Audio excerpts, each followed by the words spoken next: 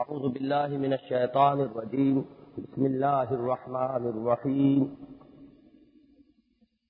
فاستفتهم ألربك البنات ولهم البنون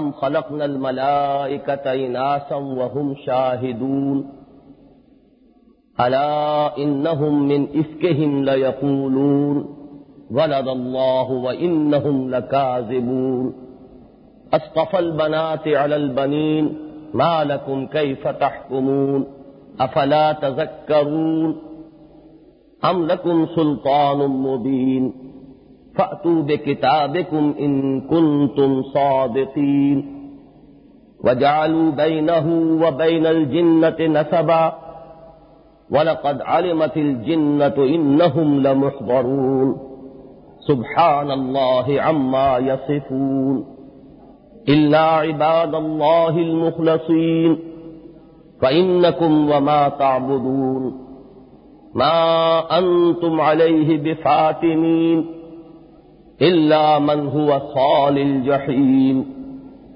وما منا إلا له مقام معلوم وإنا لنحن الصافون وإنا لنحن المسبحون وإن كانوا ليقولون لو أن عندنا ذكرا من الأولين لكنا عباد الله المخلصين فكفروا به فسوف يعلمون ولقد سبقت كلمتنا لعبادنا المرسلين إنهم لهم المنصورون وإن جندنا لهم الغالبون فتول عنهم حتى حين وأبصرهم فسوف يبصرون أفبعذابنا يستعجلون فإذا نزل بساحتهم فساء صباح المنذرين وتول عنهم حتى حين وأبصر فسوف يبصرون سبحان ربك رب العزة عما يصفون وسلام على المرسلين والحمد لله رب العالمين صدق الله العظيم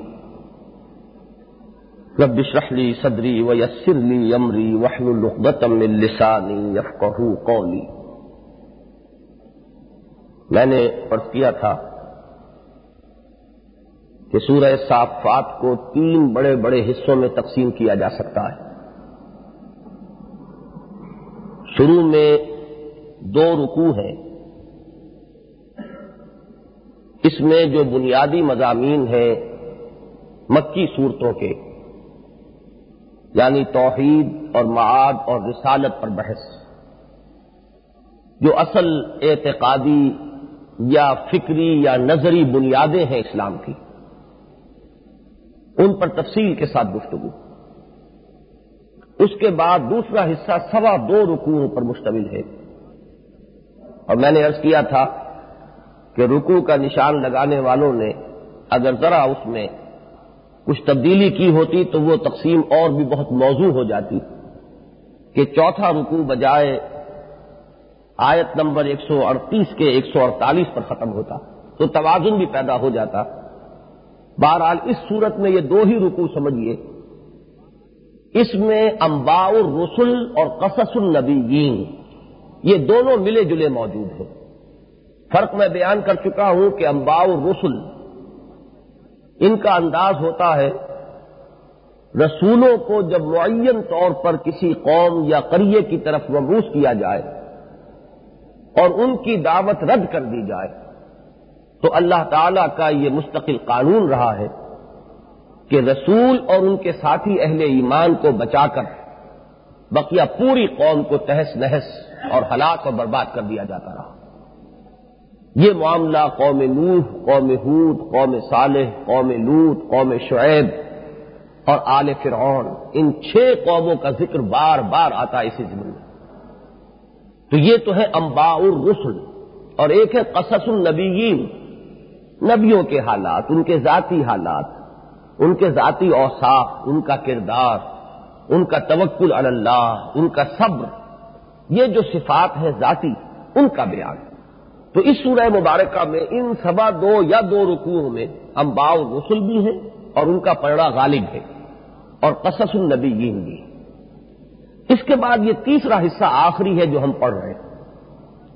یہ حصہ اپنے مضمون کے اعتبار سے پہلے حصے سے جا جوتا ہے، یعنی درمیان میں انبیاء اور رسل کے حالات و واقعات آ گئے، اصولی مباحث وہی توحید، معاد اور رسالت کے جو شروع میں چل رہے تھے، اب پھر مضمون اسی کی طرف لوٹتا ہے۔ اس کو اصطلاحاً اگر ذہن میں رکھنا چاہیں تو یہ ہے، اسلوب اسے کہتے العود الی البدء، کہ لوٹ جانا اسی مضمون کی طرف کہ جہاں سے بات شروع ہوئی تھی۔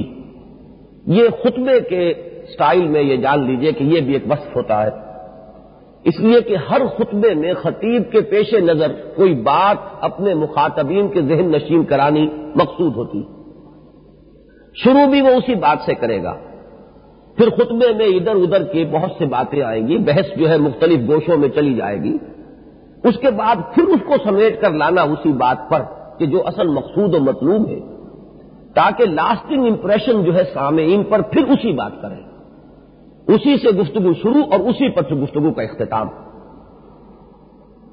تو دیکھیے فاستفتہم، اب حضرت نوح اور حضرت ابراہیم، حضرت اسماعیل، حضرت اسحاق، حضرت موسیٰ، حضرت ہارون، حضرت الیاس، حضرت لوط اور حضرت یونس علی نبینا علیہ الصلوۃ والسلام کے ذکر کے بعد اب گفتگو شروع ہوئی۔ فاستفتہم، تو اے نبی ذرا ان سے پوچھئے، دریافت کیجئے، ربک البنات ولہم البنون، کیا آپ کے رب کے لیے تو ہیں بیٹیاں اور ان کے لیے ہیں بیٹے؟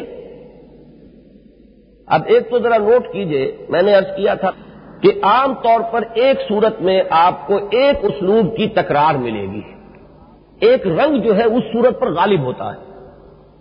مثلا کہیں انداز یہ ہوگا ان سألتہم وَلَئِن سَأَلْتَهُمْ وَلَئِن سَأَلْتَهُمْ، یہی اسلوب جو ہے اس صورت میں بار بار آئے گا۔ اگر آپ ان سے یہ پوچھیں، اگر آپ ان سے یہ پوچھیں، اگر آپ ان سے یہ پوچھیں، تو وہی انداز اور وہی اسلوب جو ہے بار بار آتا ہے۔ یہاں دیکھیے اس سورہ مبارکہ میں آیت نمبر 11، فاستفتہم، تو اے نبی ذرا ان سے پوچھئے، دریافت کیجئے، سوال کیجئے، وہی اسلوب آپ کو ملے گا، وہی لفظ جو ہے وہی سوال یہاں پر آ کر دوہرا دیا گیا، وہی اسی انداز میں۔ اب کیا سوال ہے؟ بنیادی طور پر جو بحثیں ہیں جن پر رد و قدع زیادہ تھی، یہ ذہن میں رکھیے کہ ابتدائی دور میں، اور مجھے اس پر جزم ہے کہ یہ سورہ صافات جو ہے بالکل ابتدائی دور کی ہے، میں نے پچھلی مرتبہ بھی عرض کیا تھا، اس کا انداز بتا رہا ہے، آیتیں چھوٹی چھوٹی ہیں، 5 رکوعوں میں 182 آیات، یہ منفرد ہے اس معاملے میں یہ سورہ مبارکہ۔ تو ان صورت کیونکہ بالکل آغاز کی ہے تو نوٹ کیجئے کہ آغاز میں جن ایشوز پر زیادہ رد و قدع ہو رہی تھی، یہ جو 3 بنیادی ایشوز تھے، رسالت، توحید اور معاد یعنی آخرت۔ رسالت کے ضمن میں وہ زیادہ بحث و نظار نہیں کرتے تھے، وہ تو صرف پھٹیاں چست کرتے تھے، شاعر ہے، مجنون ہے، معلوم ہوتا دماغی توازن ٹھیک نہیں رہا، پتہ نہیں آصیب زدہ ہو گئے، معاذ اللہ، نقل کفر کفر نہ باشد۔ جو اصل بحث ہوتی تھی وہ 2 چیز پر، ایک توحید پر اور ایک معاد پر۔ ہم جب مر جائیں گے تو کیسے دوبارہ پیدا کر لیے جائیں گے؟ جب ہڈیاں ہماری گل سڑ جائیں گی کیسے ممکن ہے؟ تو پہلا سوال جو تھا فاستفتہم اہم اشد خلقا ام من خلقنا، ذرا ان سے پوچھئے تو صحیح کہ یہ زیادہ بھاری ہیں اپنی تخلیق کے اعتبار سے یا وہ جس کو ہم نے پیدا کیا؟ اب یہاں پر اجمال رکھا گیا، تفصیل نہیں کی گئی کون، لیکن پہلی 10 آیات میں ذکر ہو رہا ہے ملائکہ کا اور جنات کا۔ ملائکہ تم سے بزرگ تر ہستیاں ہیں، جنات بھی تم سے برتر ہے اس معنی میں کہ بہت دور دور تک ان کی رسائی ہے۔ تمہارا مادہ تخلیق مٹی ہے، وہ آگ سے پیدا کیے گئے اور ملائکہ نور سے پیدا کیے گئے۔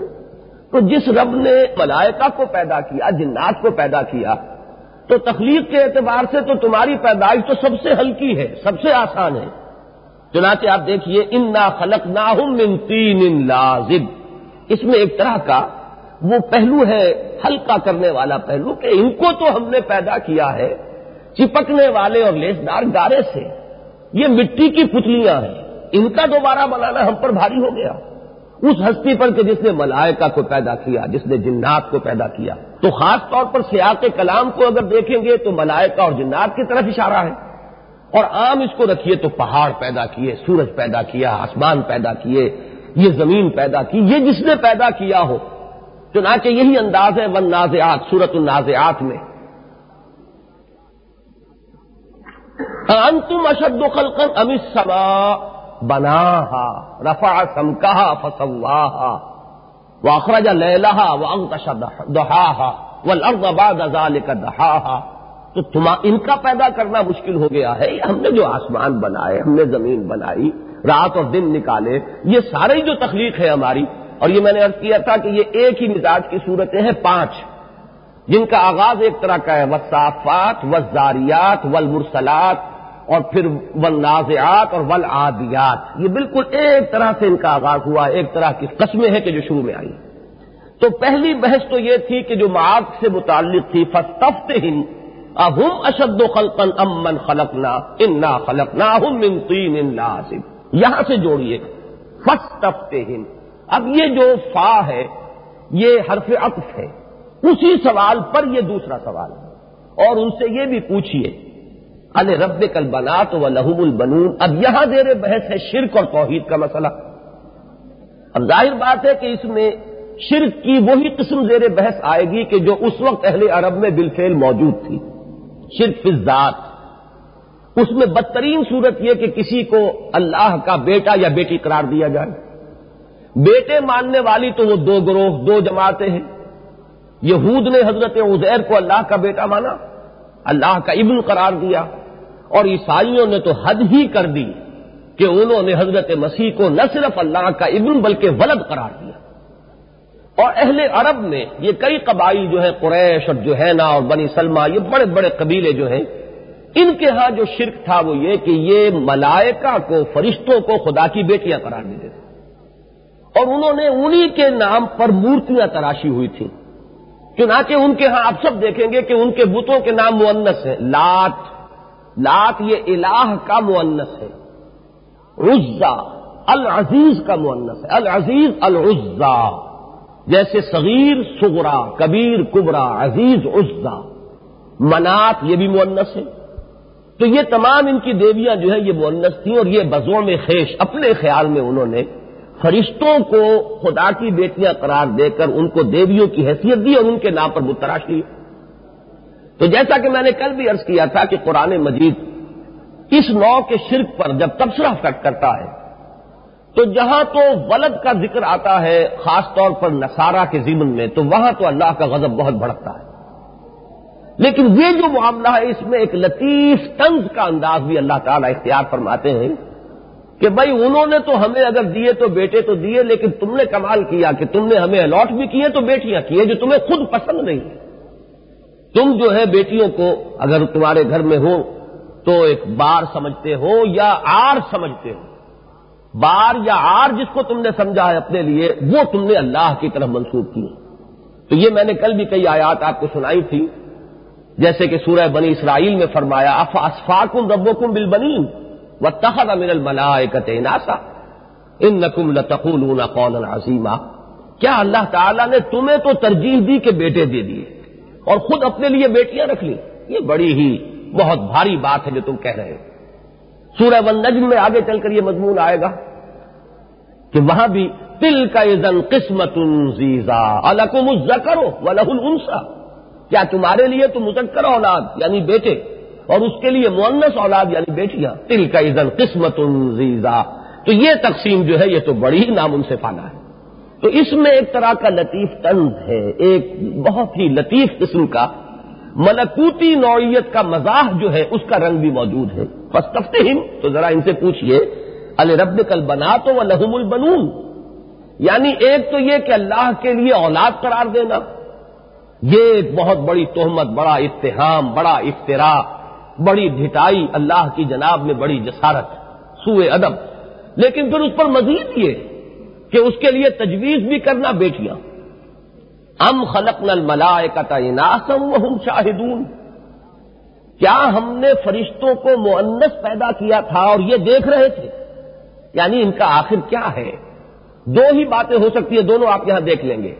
یا تو کسی کی تخلیق پر انسان شاہد رہا ہو، آنکھوں سے دیکھتا رہا ہو، عینی شاہد، کہ اسے معلوم ہو کہ ان کو مؤنث پیدا کیا گیا، یا یہ کہ کسی کتاب میں، آسمانی کتاب میں اللہ نے یہ خبر دی ہو. دو ہی امکانات ہوتے ہیں. تیسری بات تو اب ان کی من گھڑت ہے.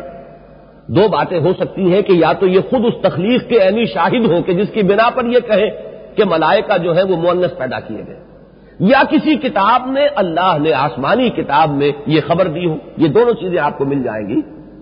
ام خلقنا الملائکۃ اناثا وہم شاہدون، کیا ہم نے فرشتوں کو مؤنث بنایا اور وہ دیکھ رہے تھے، وہ اس کے گواہ تھے، عینی شاہد تھے.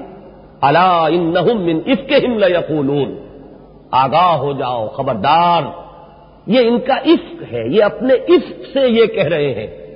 افک وہ چیز ہے کہ جو جڑ دی گئی ہو، تہمت. چنانچہ واقعہ افک مشہور ہے، حضرت عائشہ صدیقہ رضی اللہ تعالی عنہا پر جو تہمت لگی وہ واقعہ افک ہے سیرت النبی کے میں آپ کو اس کا عنوان یہی ملے گا. تو یہ ایک تہمت ہے جو جڑ دی گئی ہے. الا انہم من افکہم لیقولون، یہ اپنی اس افتراء اور تہمت میں یہ کہہ رہے ہیں کہ ولد اللہ، اللہ نے جنا ہے، اللہ کی اولاد ہوئی ہے، اللہ نے بیٹے یہ بیٹی بنائے ہیں. وَإِنَّهُمْ لَكَاذِبُونَ. اب یہاں جو ہے جو عبارت کا تیور اگر پہچانا جائے تو بڑا اس میں غضب ہے. انہم لکاذبون، یہ بالکل جھوٹ بول رہے ہیں. ان کے پاس اپنے اس قول کے لیے نہ کوئی سند ہے، نہ یہ خود اس کے عینی شاہد ہے، نہ کسی کتاب میں یہ آگے آ جائے گا، نہ کسی کتاب میں یہ چیز جو ہے لکھی ہوئی یہ پیش کر سکتے ہیں. اصطفى البنات علی البنین، ابھی وہ مضمون پھر چل رہا ہے. یہ جو یہاں پر الف ہے زبر کے ساتھ، یا حمزہ مفتوح اس کو کہنا چاہیے، یہ حمزہ استفہام ہے. ایک حمزۃ الوصل آیا کرتا ہے، یہ باب افتعال ہے، استفاء. لیکن یہ کہ جب اس سے پہلے حمزہ آ گیا استفہام کے لیے تو حمزہ وصل اڑ گیا، اور حمزہ استفہام جو ہے اس کی زبر یہاں باقی رہی. استفل، تو کیا اللہ نے پسند کیے ہیں. استفاء پر کئی مرتبہ گفتگو ہوئی ہے. اس کا اصل مادہ ہے صاد، فے اور یہ. اسی سے بنا صفی اللہ، آدم و صفی اللہ. فعیل کے وزن پر صفی، دو یہ آ گئی، لہذا وہ صفی بن جائے گا. آدم و صفی اللہ، اور نوح نجی اللہ، ابراہیم خلیل اللہ، اسماعیل ذبیح اللہ. تو یہ جو ایک نسبتیں ہیں مختلف رسولوں و انبیاء کے ساتھ، ان میں سے حضرت آدم کے ساتھ آتا ہے صفی اللہ، اس لیے کہ ان کو چنا تھا. ان اللہ اصطفى آدم ونوحا وآل ابراہیم وآل عمران علی العالمین. تو حضرت آدم علیہ الصلوۃ والسلام استفاء باب افتعال میں آئے گا تو یہ اصل میں تے ہے، لیکن صاد کے قرب کی وجہ سے یہ بھی توئے کی شکل اختیار کر گئی ہے. یہ قراءت کے اصول ہے اصل میں، تاکہ مناسبت ہو. لہذا استفاء، اور وہاں حمزہ جو وصل کا عید ہوا تو استفاء. تو کیا صفی کہتے ہیں چنا ہوا، تو استفل بناتے علل بنی، کیا اللہ نے چن لیا ہے بیٹیوں کو بیٹوں پر، بیٹوں کو چھوڑ کر. ما لکم کیف تحکمون، تمہیں کیا ہو گیا ہے، تم کیسی رائے قائم کر رہے ہو، کیا حکم لگا رہے ہو، کیا کہہ رہے ہو. افلا تذکرون، تو کیا تمہیں ہوش نہیں آتا، ہوش کے ناخن نہیں لیتے. یعنی یہ اگر بامحاورہ ترجمہ ہم کریں گے تو کیا تم ہوش کے ناخن نہیں لیتے. ام لکم سلطان مبین. اب آ گئی وہ دوسری بات جو میں نے بار بار کہا کہ دو ہی چیزیں ہو سکتی ہیں، یا تو یہ خود عینی شاہد ہو کہ فرشتوں کو مؤنث بنایا گیا، یا یہ کہ کوئی سلطان مبین ان کے پاس ہو. ام لکم سلطان مبین، کیا تمہارے پاس کوئی سند ہے، کھلی ہوئی سند، واضح سند. فاتو بکتابکم ان کنتم صادقین، تو اگر تم سچے ہو تو لاؤ کتاب اپنی جس میں تم نے یہ پڑھا ہو، جس میں یہ بات درج ہو. کہیں تورات میں یہ لکھا ہوا ہے، کہیں انجیل میں لکھا ہوا ہے، کہیں زبور میں لکھا ہوا ہے، یا تمہارے پاس کوئی صحیفہ ہو جس کو تم کہتے ہو کہ یہ اللہ کی اتاری ہوئی کتاب ہے یا اللہ کا اتارا ہوا صحیفہ ہے. اگر یہ بات ہے تو لاؤ. یہ چیلنج ہے دلیل قائم کرنے کے لیے، حجت قائم کرنے کے لیے. ام لکم سلطان مبین فاتوا بکتابکم ان کنتم صادقین، کیا تمہارے پاس کوئی واضح دلیل ہے، سند ہے، تو لاؤ اپنی اس کتاب کو اگر تم سچے ہو. وجعلوا بینہ وبین الجنۃ نسبا، اور انہوں نے اللہ اور جنوں کے مابین بھی ایک نسب قرار دیا ہے. یہ جو آیت ہے یہ مشکلات القرآن میں سے ہے. اس کی وجہ یہ ہے کہ اس سے بظاہر الفاظ یہ محسوس ہو رہا ہے کہ یہ عقیدہ بھی موجود رہا ہے کہ کسی نے جنوں کو بھی اللہ کے بیٹے یا بیٹیاں قرار دیا ہو. ظاہر الفاظ سے متبادر ہو رہا ہے، لیکن چونکہ تاریخی اعتبار سے اس کی سند نہیں ملتی، کوئی ثبوت نہیں ملتا ہے اس کا تاریخی اعتبار سے، لہذا اب اشکال پیدا ہوا. اس اشکال کو جو مختلف طریقوں سے حل کیا گیا ہے وہ ایک تو یہ کہ یہاں یہ امام زمخشری کی رائے ہے جسے اس دور میں بہت سے لوگوں نے قبول کر لیا. زمخشری کا مقام ہے، آخر صاحب کشاف اس کا مقام اور مرتبہ ہے. انہوں نے یہ کہا ہے کہ یہاں جن بمانی ملائکہ ہے. اب اس قول کے لیے دلیل، جن اصل میں لغوی معنی میں کہتے ہیں اس کو کہ جو مخفی ہو، دکھائی نہ دے. جیم نون کا مادہ جو آتا ہے عربی زبان میں وہ کسی چیز کے چھپے ہوئے ہونے کے لیے آتا ہے. فلما جن علیہ اللیل رأى کوكبا، سورہ انعام میں حضرت ابراہیم علیہ السلام کے حالات جہاں آئے ہیں کہ جب رات نے تاریکی کا پردہ ڈال دیا، تو یہ جو ہے اب جیم نون کا مادہ ہے، لما جن علیہ اللیل. اسی طریقے سے جنین کہتے ہیں وہ بچہ جو ابھی رحم مادر میں ہے، بطن مادر میں ہے، نظر نہیں آ رہا، وہ جنین ہے، چھپا ہوا ہے. جنت جو کہتے ہیں باغ کو، وہ بھی اسی لیے کہ ایک تو چٹیل زمین ہوتی ہے، عریاں زمین، ننگی زمین، جہاں اس کے اوپر کوئی روئیدگی ہوگی تو زمین چھپ جاتی ہے، اوپر سبزہ آ جاتا ہے. تو جنت اصل میں ڈھپی ہوئی زمین کو کہتے ہیں. وہ زمین کے جو سبزے سے، روئیدگی سے، پلانٹیشن سے چھپ گئی ہو، ڈھک گئی ہو، وہ جنت ہے، وہ باغ ہے. تو چونکہ ملائکہ اور جنات دونوں میں یہ وصف مشترک ہے کہ وہ دونوں ہی غیر مرئی ہیں، نظر نہیں آتے، نگاہوں سے پوشیدہ ہیں، لہذا یہ اس معنی میں یہاں اگر جن کا لفظ اپنے لغوی مفہوم میں آیا ہو، جنات کے لیے نہ آیا ہو اور ملائکہ کے لیے آ گیا ہو، تو اس کا امکان موجود ہے. اگرچہ کچھ دل کو زیادہ لگتی نہیں ہے یہ بات، لیکن بہرحال امام زمخشری کا قول ہے تو وہ قول میں نے آپ کو بتا دیا. اور اس دور میں جو بھی کچھ آسانی سے جنہوں نے اس مقام سے گزرنے کی کوشش کی ہے انہوں نے اسی قول کو لے لیا. اس میں دوسری رائے بھی ہے. ایک تو میرے نزدیک اس کا بھی امکان ہے کہ جنات کو واقعتاً خدا کا بیٹا یا بیٹی کہا گیا ہو. جہاں یہ رو چل پڑتی ہے وہاں اس طرح کی باتیں کوئی عجیب نہیں ہے. جس طریقے سے ہندوستان میں ہم نے دیکھا سورج بنسی چندر بنسی خاندان، راجپوتوں کی یہ گوتے ہیں. اب سورج کی اولاد اور چاند کی اولاد وہ ایک نسبت قائم کرنے کے لیے، اپنی بزرگی اور برتری ثابت کرنے کے لیے اس نوع کی شکلیں اختیار کر لیتے ہیں. اور اس میں کوئی اختلاف والی بات نہیں ہے. یہ بات سامنے آ چکی ہے کہ یہ لوگ جنوں کو پوجنے والے تھے. اصل میں یہ جتنا دھندا جو ہے کہانت وغیرہ کا اور مشرکانہ نظام جو چلتے ہیں دنیا میں، یہ سب کے سب چلتے ہیں جنوں کے حوالے سے. یہ لوگ کاہن لوگ ہیں، عامل لوگ ہمارے ہاں جو دکانداری کرتے ہیں، ان کا سارا دھندا جو ہے وہ موکل ان کے جنات ہوتے ہیں. ان سے وہ کچھ غیب کی خبریں بھی منگا لیتے ہیں. سورہ سبا نکالیے. وَيَوْمَ يَحْشُرُهُمْ جَمِيعًا ثُمَّ يَقُولُ لِلْمَلَائِكَةِ أَهَٰؤُلَاءِ إِيَّاكُمْ كَانُوا يَعْبُدُونَ قَالُوا سُبْحَانَكَ أَنْتَ وَلِيُّنَا مِن دُونِهِمْ بَلْ كَانُوا يَعْبُدُونَ الْجِنَّ أَكْثَرُهُمْ بِهِمْ مُؤْمِنُونَ.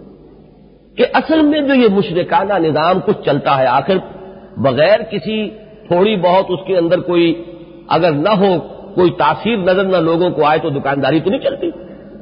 کوئی تھوڑی بہت سچی خبریں غیب کی ادھر ادھر کی دیں گے تو بڑی بڑی جھوٹی باتیں بھی بنوا لیں گے.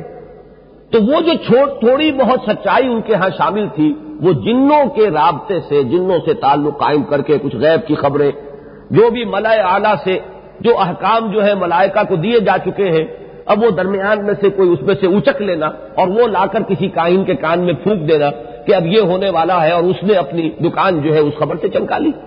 تو یہ سارا دھندا جو ہوتا ہے، اور یہ بھی جو ہوتا ہے، سن لیجئے مجھ سے، کہ جو لوگ قبروں پر جا کر مراقبے کرتے ہیں اور وہ محسوس کرتے ہیں کہ صاحب قبر نے ہم سے گفتگو کی ہے، یہ بھی سارا دھندا جو ہے جنات کا ہے. وہ شیاطین جن جو ہے وہ دھوکے میں مبتلا کرتے ہیں کہ یہ صاحب قبر ہم سے ہم کلام.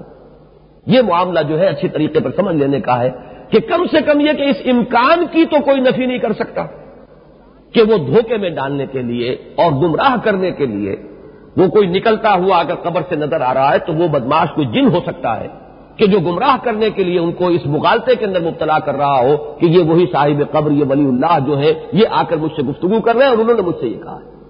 تو یہ چونکہ غیر مرئی دنیا کے معاملات ہیں، لہذا ہم نہیں کہہ سکتے. یہ جو کچھ ہو رہا ہے آج کل امریکہ میں اور یورپ میں، روحوں کو بلاتے ہیں. وہ روحیں جو ہے آ کر، اور وہ بڑی ایک سلسلہ ہے، سوسائٹیز ہے بڑی بڑی، ان میں یہ دھندا چلتا ہے کہ یہ فلاں کے باپ کی روح جو ہے وہ بلا لی گئی اور فلاں کی ماں کی روح جو ہے وہ آ گئی ہے، گفتگو کر رہی ہے. ان سب کی پشت پر بھی کوئی عجب نہیں ہے، بلکہ مجھے تو یقین ہے کہ یہی جنات ہیں. اصل میں پس پردہ تو ہے یہ، لیکن یہ کہ اس کے اوپر دوسری شکلیں جو ہے وہ صرف ظاہری اعتبار سے بن گئی ہیں اور اس سے وہ دکانیں جو ہے چل رہی ہیں. اس تعویل سے اب اس کا مفہوم کیا ہوگا کہ یہ دوہری بات ہو گئی کہ اصل میں یہ فرشتوں کو خدا کی بیٹیاں کہہ رہے ہیں بظاہر، لیکن یہ پوج رہے ہیں جنات کو، تو انہوں نے جنات کو خدا کی بیٹیاں قرار دیا ہے. یعنی ان کا جو بھی قول ہو، حقیقت میں وہ بات کہاں جا رہی ہے. ہدف کون بنا کہ ملائکہ تک بات نہیں رہی. اب دیکھیے، ایک تو شناعت واضح کی گئی کہ تم نے خدا کے لیے اولاد مانی، یہی بہت بڑی گمراہی. اس میں اور جلتی پر تیل کا کام یہ کہ خدا کے لیے بیٹیاں تجویز کی. اس پر مزید جو ہے وہ یہ کہ در حقیقت تم فرشتوں کو نہیں کہہ رہے خدا کی بیٹیاں، یہ جن کو تم پوج رہے ہو، جن سے تمہارا دھندا چل رہا ہے، وہ جن ہے. تو گویا کہ تم نے جنوں کو خدا کی بیٹیاں قرار دیا. تو یہ درجہ بدرجہ ایک ہی چیز کے اوپر ردے جو ہے وہ چڑھتے چلے جا رہے ہیں، اور ایک چیز جو ہے وہ خبیث سے خبیث تر اور شنی سے شنی تر ہوتی چلی جا رہی ہے. تو یہ ہے اصل میں وہ تعویل کہ جس پر میرا دل ٹھکتا ہے. وَجَعَلُوا بَيْنَهُ وَبَيْنَ الْجِنَّةِ نَسَبًا. اور تیسری بات میں نے عرض کر دی کہ یہ عین ممکن ہے کہ جنات کے بارے میں بھی یہ رائے موجود ہے. اس کو صرف یہ کہ اگر اس کا ہمیں کوئی تاریخی ثبوت نہیں ملتا تو خود قرآن مجید اپنی جگہ پر اپنا ثبوت خود ہے. جیسے کہ یہود کے بارے میں میں نے عرض کیا کہ اس وقت دنیا میں کوئی یہودی موجود نہیں ہے کہ جو حضرت عزیر کو خدا کا بیٹا کہتا ہو. اس کے معنی یہ نہیں ہے کہ قرآن نے جو کہا ہے وہ غلط کہا ہے. یہ بات ثابت ہو گئی تحقیق سے کہ ایک دور میں یہ عقیدہ ان کے ہاں موجود رہا ہے، اور بہت بڑی تعداد میں ان کے وہ فرقے اور جماعتیں تھیں جنہوں نے حضرت عزیر کو خدا کا بیٹا کہا. بعد میں یہ عقیدہ ان کے ہاں ختم ہو گیا. اس میں کوئی شک نہیں ہے کہ یہود کے مزاج پر بحیثیت مجموعی جو ہے توحید کا غلبہ رہا ہے. اس کو جو اصل فضیلت اللہ تعالیٰ نے عطا فرمائی ہے وہ توحید ہی کی بنیاد پر عطا فرمائی ہے. جبکہ دنیا گھٹا ٹوپ اندھیروں میں مبتلا تھی شرک کے، تو یہ جو ہے من حیث الجماعت اور من حیث القوم، یہی بنی اسرائیل تھے کہ جنہوں نے توحید کا دیا جلائے رکھا ہے اور اس کا چراغ روشن رکھا ہے. یہی ان کی بنائے فضیلت ہے. تو یہ چیز ان کے مجموعی مزاج سے مناسبت نہ رکھنے کے باعث دم توڑ گئی، یہ عقیدہ ختم ہو گیا. لیکن ثابت ہو گیا ہے تاریخی شواہد سے کہ یہ عقیدہ موجود رہا ہے. تو عین ممکن ہے کہ بعد میں کسی آئندہ تحقیق میں یہ بات بھی ثابت ہو جائے کہ عرب کے لوگوں میں یہ عقیدہ بھی موجود رہا ہو کہ یہ جنات بھی خدا کے بیٹے یا بیٹیاں ہیں. تو ایک چیز اگر ابھی تک ثابت نہیں ہوئی تو یہ اس کے عدم کی دلیل نہیں ہے کہ وہ چیز ہے ہی نہیں. کسی شے کا ہونا اور ہے اور اس کے ہونے کو ثابت کر دینا یہ بالکل دوسری بات ہے. تو یہ تینوں تعویلیں ذہن میں رکھیے. ایک امام زمخشری کی تعویل کہ جنات سے مراد یہاں پر ملائکہ ہے، اور لفظ جن یہاں پر اپنی جو لغوی مفہوم ہے اس میں استعمال ہوا، غیر مرئی ہستیاں. دوسری تعویل یہ کہ چونکہ اصل میں وہ پوچھتے تھے جنوں کو، اس کے لیے سورہ سبا کی وہ آیتیں جو ہم نے پڑھی ہیں وہ اس کے لیے سند ہو جائیں گی. لہذا گویا کہ نتیجہ بیان کیا جا رہا ہے کہ یہ بدبخت جنات کو اللہ کے بیٹے یا بیٹیاں قرار دے رہے ہیں. اور تیسرا امکان یہ ہے کہ فی الواقع یہ عقیدہ ان کے ہاں رہا ہو کہ ایک طرف انہوں نے فرشتوں کو خدا کی بیٹیاں کہا ہو، اور کیا عجب کہ جنات کو وہ خدا کے بیٹے کہتے ہیں، اور انہوں نے وہ پوری اولاد جو ہے اللہ کے لیے وہ پورا گھرانہ اس کا مکمل کر دیا. واللہ اعلم. یہ چونکہ ذرا مشکلات القرآن میں سے آیت تھی تو میں نے اس پر تھوڑا سا وقت زیادہ لے لیا. اب چلیے اسی اپنے مضمون کے ساتھ. وَجَعَلُوا بَيْنَهُ وَبَيْنَ الْجِنَّةِ نَسَبًا. اور انہوں نے اللہ اور جنوں کے مابین بھی ایک نسب قرار دے دیا ہے. وَلَقَدْ عَلِمَتِ الْجِنَّةُ إِنَّهُمْ لَمُحْضَرُونَ. حالانکہ جنات کو یہ خوب معلوم ہے وہ پکڑ حاضر کیے جائیں گے. یہ ان کے علم میں ہے، وہ جانتے ہیں. یعنی انہیں پتا ہے کہ نہ وہ بیٹے ہیں نہ بیٹیاں ہیں، بلکہ وہ تو حاضر کر دیے جائیں گے. محضرون آپ نے نوٹ کیا ہوگا سورہ یاسین میں بھی، اس سے پہلے سورہ فاطر میں بھی، یہ جو ان 5 سورتوں میں یہ لفظ جو ہے بہت ہی کثرت کے ساتھ آیا ہے. پورے اس 5 کے مجموعے میں آپ دیکھیں گے کہ اس کے اسالیب میں سے یہ ایک لفظ بھی ہے جو بہت نمایاں، محضرون. یہ حاضر کیے جائیں گے. سبحان اللہ عما یصفون الا عباد اللہ المخلصین. یہ بھی ذرا ایک مشکل مقام ہے. محضرون سے جو استثناء ہوا ہے وہ ہے الا عباد اللہ المخلصین. جملہ یوں ہوگا، درمیان میں جسے ہم کہتے ہیں ایک جملہ معترضہ آ گیا ہے سبحان اللہ عما یصفون.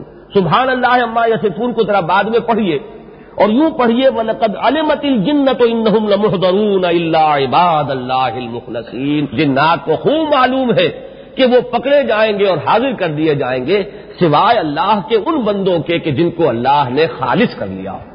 جنات میں بھی چونکہ ہم یہ مانتے ہیں کہ نیک بھی ہے بد بھی ہے، اگرچہ ان میں اکثریت بدوں کی ہے تو اکثریت تو خیر اپنے ہاں بھی کوئی نیکوں کی نہیں ہے. وہ اکثریت جو ہے ان تطع اکثر من فی الارض لا یضلوک، اگر تم زمین میں جو ہے ان کی اکثریت کا اتباع کرو گے تو وہ تمہیں گمراہ کر کے رکھ دیں گے. لیکن یہ کہ ان کی خلقت بھی چونکہ آگ سے ہے تو ان پر وہ شر کا اور شیطنت کا جذبہ جو ہے وہ غالب ہے بحیثیت مجموعی. لیکن ان میں بھی نیک بندے ہیں اللہ کے، مسلم ہیں، مومن ہیں. سورہ جن میں آپ کو ملے گا وَأَنَّا مِنَّ الْمُسْلِمُونَ وَمِنَّ الْقَاسِطُونَ، ہم میں سے وہ بھی ہیں کہ جو مسلم ہیں، فرما بردار ہیں، اور وہ بھی ہیں کہ جو حد اعتدال سے نکل جانے والے ہیں. تو یہ صورتحال ان کے بارے میں کہا کہ جنوں کو خوب معلوم ہے کہ وہ حاضر کر دیے جائیں گے، یعنی پکڑ کر جیسے کہ قیدیوں کو لا کر حاضر کر دیا جاتا ہے. الا عباد اللہ المخلصین، سوائے ان میں سے اللہ کے ان بندوں کے کہ جن کو اللہ نے خالص کر لیا. اب یہ چونکہ بات تھی بہت ہی اللہ تعالیٰ کے لیے ناپسندیدہ، لہذا اس جملے کو توڑ کر اس کے بیچ میں نفی کی گئی سبحان اللہ عما یصفون. اللہ تعالیٰ پاک ہے اس سے کہ جو یہ تہمتیں لگا رہے ہیں. وصف یصف، یہ کوئی وصف قرار دینا، کسی کو کسی چیز سے متصف کرنا، تو اللہ بہت بلند ہے اور پاک ہے ان چیزوں سے کہ جن سے یہ اسے موصوف کر رہے ہیں. جو صفات اللہ کے لیے یہ تجویز کر رہے ہیں، اللہ کے لیے بیٹیاں اور بیٹیاں انہوں نے تراش لیے ہیں سبحان اللہ عما یصفون. تو جیسے ہوتا ہے کہ ہماری گفتگو میں بھی ایک دفعہ کبھی ایسا بھی ہوگا کہ ایک جملہ آپ نے شروع کیا، جملہ بیچ ہی میں توڑ کر آپ نے کوئی بات کہی اور پھر جملہ جو ہے اپنا پورا کیا، اس لیے کہ وہ اگر جذباتی اعتبار سے وہ بات ایسی ہے کہ جو زیادہ جا لگی ہے آپ کو، تو آپ اتنی تاخیر نہیں کرتے کہ پہلے یہ جملہ میں مکمل کر لوں اور پھر میں بات اپنی کہوں، بلکہ وہ بات جو ہے اپنے غصے کا غم کا اظہار جو ہے پہلے کر کے پھر اس جملے کو پورا کرتے ہیں. یہ انداز ہے یہاں وَلَقَدْ عَلِمَتِ الْجِنَّةُ إِنَّهُمْ لَمُحْضَرُونَ سبحان اللہ عما یصفون الا عباد اللہ المخلصین. جنوں کو خوب معلوم ہے کہ وہ حاضر کیے جائیں گے سوائے ان میں سے ان بندوں کے جو اللہ کے نیک بندے ہوں جنہیں اللہ نے خالص کر لیا ہو، اور اللہ پاک ہے اس وصف سے کہ یہ اس جس سے کہ یہ اسے متصف قرار دے رہے ہیں. فَإِنَّكُمْ وَمَا تَعْبُدُونَ مَا أَنْتُمْ عَلَيْهِ بِفَاتِنِينَ إِلَّا مَنْ هُوَ صَالِ الْجَحِيمِ. اب یہاں براہ راست خطاب ہے ان مشرکین سے کہ تم اور جنہیں تم پوج رہے ہو یا جو بندگی تم کر رہے، ماں جو ہے یہ چونکہ عام ہے، ذی شعور کے لیے بھی، جاندار کے لیے بھی، بے جان اور بے شعور کے لیے بھی، تو جنہیں بھی تم پوج رہے ہو اور جو تم پوج رہے ہو، یہ دونوں مفہوم اس میں کور ہو جائیں گے. ما انتم علیہ بفاتنین، فاتن فتنے سے بنا ہے، فتنے میں مبتلا کرنے والا. مفتون وہ ہے جو فتنے میں مبتلا کر دیا گیا ہو. فاتن فاعل کے وزن پر ہے. فاتنین، تم فتنے میں نہیں ڈال سکتے کسی کو مگر وہی الا من هو صال الجحیم، کہ جو اصل میں خود اپنی سرشت کے اعتبار سے، اپنے رجحان کے اعتبار سے جہنم میں جھلسنے والا ہے اور جلنے والا ہے، اسی کو تم گمراہ کر سکتے ہو. یہ بات قرآن مجید میں بار بار آئی ہے کہ میرے بندوں پر تمہیں کوئی سلطان حاصل نہیں ہوگا. ان عبادی لیس لک علیہم سلطان. جو بندے مجھ سے جڑ جائیں گے، میرے دامن سے وابستہ ہو جائیں گے، جو میری رسی کو مضبوطی سے تھام لیں گے، جو اعتصام بحبل اللہ جو ہے اس پر پورے اتریں گے، اس پر نہ ابلیس کا کوئی اثر ہوگا، نہ ذریت ابلیس جو ہے اس کو کسی طریقے سے گمراہ کر سکے گی. تمہیں کوئی ایسا اختیار ہم نے نہیں دیا ہے کہ ہمارے بندوں میں سے جس کو چاہو گمراہ کر دو. ہاں، جن کے اپنے اندر کجی ہے، جن کی اپنی نیت میں فطور ہے، جو خود گمراہی کے جویا ہیں اور متلاشی ہیں، ان کو تم جدھر چاہو لے جاؤ، جس کھائی میں لے جا کر چاہے گراؤ، جس گڑھے میں چاہو جا کے ان کو گرا دو، ان کو ہم تمہارے حوالے کرتے ہیں. لیکن ہمارے بندے ان عبادی لیس لک علیہم سلطان. یہی بات یہاں پر ایک دوسرے اسلوب میں کہہ دی گئی انکم وما تعبدون. یہاں بھی ذرا ایک نحوی اشکال ہے علیہ کے بارے میں، لیکن اس میں میں نے رائے جو قائم کی ہے وہ رائے ہے کہ علی مخالفت کے لیے آیا ہے اور ہے کی ضمیر مجرور اللہ کے لیے. اللہ کے خلاف تم فتنے میں نہیں ڈال سکو گے، نہ تم نہ تمہارے وہ معبود جنہیں تم پوج رہے ہو، مگر صرف اسی کو جو خود اپنے رجحان تباہ کے اعتبار سے جہنمی ہے، جو جہنم میں جا گرنے والا ہے، جو خود اپنے جو بھی اس کی طبیعت کے اندر میلانات ہیں اس کی بنا پر وہ جہنم میں جھونکا جانے والا ہے، اسی کو تم گمراہ کر سکتے ہو، اسی پر تمہارا جادو چلے گا، اسی پر تمہارے سارے اغوا اور اضلال کے اثرات مترتب ہوں گے. اب یہاں سے بات وہاں پہنچ گئی، بالکل جو آخر شروع تھا سورت کا آخر میں وہاں پہنچی. چونکہ اس سورہ مبارکہ میں آغاز ہی میں جو بات آئی تھی 10 آیات میں ملائکہ کا ذکر تھا اور جنات کا ذکر تھا. والصافات صفا فالزاجرات زجرا فالتالیات ذکرا، 3 آیتیں تھی ملائکہ کے لیے. گواہ ہیں وہ فرشتے کہ جو صفے باندھے کھڑے رہتے ہیں، پھر وہ ڈانٹتے ہیں جیسا کہ ڈانٹنے کا حق ہے، یعنی جن پر عذاب الہی کا فیصلہ ہو چکا ہو ان کے لیے وہ زاجر ہیں، زاجرات ہیں. اور وہ فالتالیات ذکرا، اور جو ذکر کی تلاوت میں مشغول رہتے ہیں. اب اس ذکر سے مراد اللہ کے صحیفے اور کتابیں بھی ہیں، جیسے قرآن مجید کو ذکر کہا، اور ذکر سے مراد نماز بھی ہے، ذکر سے مراد تسبیح بھی ہے، تحمید بھی ہے. تو یہ 3 صفات ان کی آئی تھی، ان الہکم لواحد، اور پھر اس کے اوپر جو آئی جواب قسم، تمہارا رب جو ہے وہ ایک ہی رب ہے. اس کے بعد آیا تھا جنات کا ذکر، وحفظا من کل شیطان مارد لا يسمعون الى الملأ الاعلى ويقذفون من كل جانب، کہ جن کو تم پوج رہے ہو ان کی اصل بساط یہ ہے کچھ دور تک تو یہ چلے جاتے ہیں ادھر ادھر سے، الا من استرق سمع، کوئی ادھر ادھر سے اگر کوئی چیز جو ہے کسی نے اڑا لی تو اس سے وہ اپنی دکانداری جو ہے وہ چلا رہے ہیں. لیکن یہ کہ یہ جب ملأ اعلیٰ تک پہنچنے کی کوشش کرتے ہیں تو ان پر شہاب ثاقب دے مارا جاتا ہے. یہ ہے ان کی اصل حقیقت کہ جن کو تم نے کوئی معبود بھی بنا رکھا ہے اور جن سے تم رابطے قائم کرتے ہو. یہ بحث تھی جو شروع میں آئی تھی. اب دیکھیے وہی لوٹی، پہلے جنات کا ذکر آ گیا اور اب ملائکہ جو ہے اپنی اس شان کو بیان کر رہے ہیں. وما منا الا له مقام معلوم، یہ گویا کہ حضرت جبرائیل علیہ الصلوۃ والسلام کے زبان سے ملائکہ کی جو اصل حقیقت ہے، ان کا جو اصل مقام ہے وہ واضح کیا جا رہا ہے. اگرچہ وہ بڑی بزرگ ہستیاں ہیں، اگرچہ وہ نورانی ہیں، نورانی الاصل ہے، نور سے ان کی تخلیق ہوئی ہے، ان میں سے جو ملائکہ مقربین ہیں ان کے مقام کا اور ان کے رتبے کا کیا ٹھکانہ ہے. وہ فرشتے کے جو تھامے ہوئے اللہ کے عرش کو، اب ان کا مقام اور مرتبہ جو ہے اس کا آپ کیا اندازہ کر سکتے ہیں. وہ فرشتے کے جو طواف کرتے رہتے ہیں حول العرش، اب ان کا آپ کیا، ان کا مقام اور مرتبہ اس کو ہمارے تصور سے باہر ہے. بئی ہما ان میں الوہیت نہیں ہے، وہ معبود نہیں ہے. عباد مکرمون، وہ بندے ہیں، مخلوق ہیں، اللہ کے غلام ہیں. اور البتہ یہ کہ مکرم ہے، مکرم وہ جس کا اکرام کیا گیا ہو، جس کا ذاتی وصف نہیں ہے تکریم، بلکہ کسی نے اس کا اکرام کیا ہے. اللہ نے ان کو بلند ٹھہرایا، اللہ نے ان کو عزت عطا فرمائی، وہ اللہ کی عطا کی ہوئی عزت ہے. باقی جیسا کہ ہمارے منتخب نصاب میں سورہ تحریم میں آتا ہے کہ وہ کچھ نہیں کر سکتے سوائے اس کے کہ جس کا حکم مل جائے. وَيَفْعَلُونَ مَا يُؤْمَرُونَ، جو حکم ملتا ہے وہ کرتے ہیں. یہی وجہ ہے کہ ہم ملائکہ سے دعا نہیں کر سکتے، ہم ملائکہ کو پکار نہیں سکتے، ملائکہ سے استغاثہ نہیں کر سکتے، ملائکہ سے استمداد نہیں کر سکتے، کچھ نہیں کر سکتے. پکارنا جب ہو اللہ کو پکارو، اس کے ہاں سے جو حکم جو ایشو ہو جائے گا وہ کسی فرشتے کے حوالے ہو جائے کہ اس کام کو اس طریقے سے کر دو، وہ کرے گا. وہ تو اہلکار ہے اس عالمی حکومت کے، وہ اہلکار ہے. ان کے اپنے درجات ہیں، ان کے اپنے مقامات ہیں، ان کی وہ یقیناً ان کے اندر مراتب ہیں. اگر حفظ مراتب نہ کنی زندگی، حضرت جبرائیل علیہ الصلوۃ والسلام ان میں بلند ترین مقام پر ہے، لیکن ہر ایک کا دائرہ کار محدود ہے، وہ اپنی اس حدود سے تجاوز نہیں کر سکتا.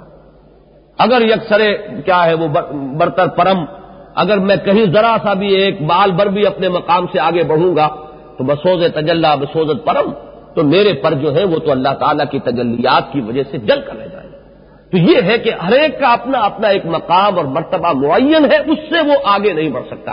یہ بات فرمائی وما منا، نہیں ہے ہم میں سے کوئی بھی الا لہو مقام معلوم، مگر یہ کہ اس کا ایک مقام، اس کا ایک مرتبہ، اس کی ایک حیثیت ہے جو معین ہے، معلوم ہے، اس کے حدود کار طے شدہ ہے، اس کا جو بھی دائرہ فرائض ہے معین ہے، اس کا جو رتبہ ہے معین ہے.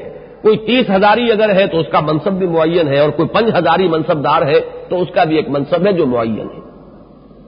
وَإِنَّا لَنَحْنُ الصَّافُّونَ، دیکھیے وہی لفظ کہ جو اس سورت کا شروع کا لفظ تھا وَالصَّافَّاتِ، کیونکہ وہ جمع کا صیغہ آتا ہے، اور جمع جب مکسر ہو جاتی ہے تو اس کے لیے مؤنث صفات آ جاتی ہے، تو صافون بھی کہا جا سکتا ہے اور صافات بھی کہا جا سکتا ہے. تو اِنَّا لَنَحْنُ الصَّافُّونَ، ہم تو صفے باندھے کھڑے رہتے ہیں پروردگار کے سامنے.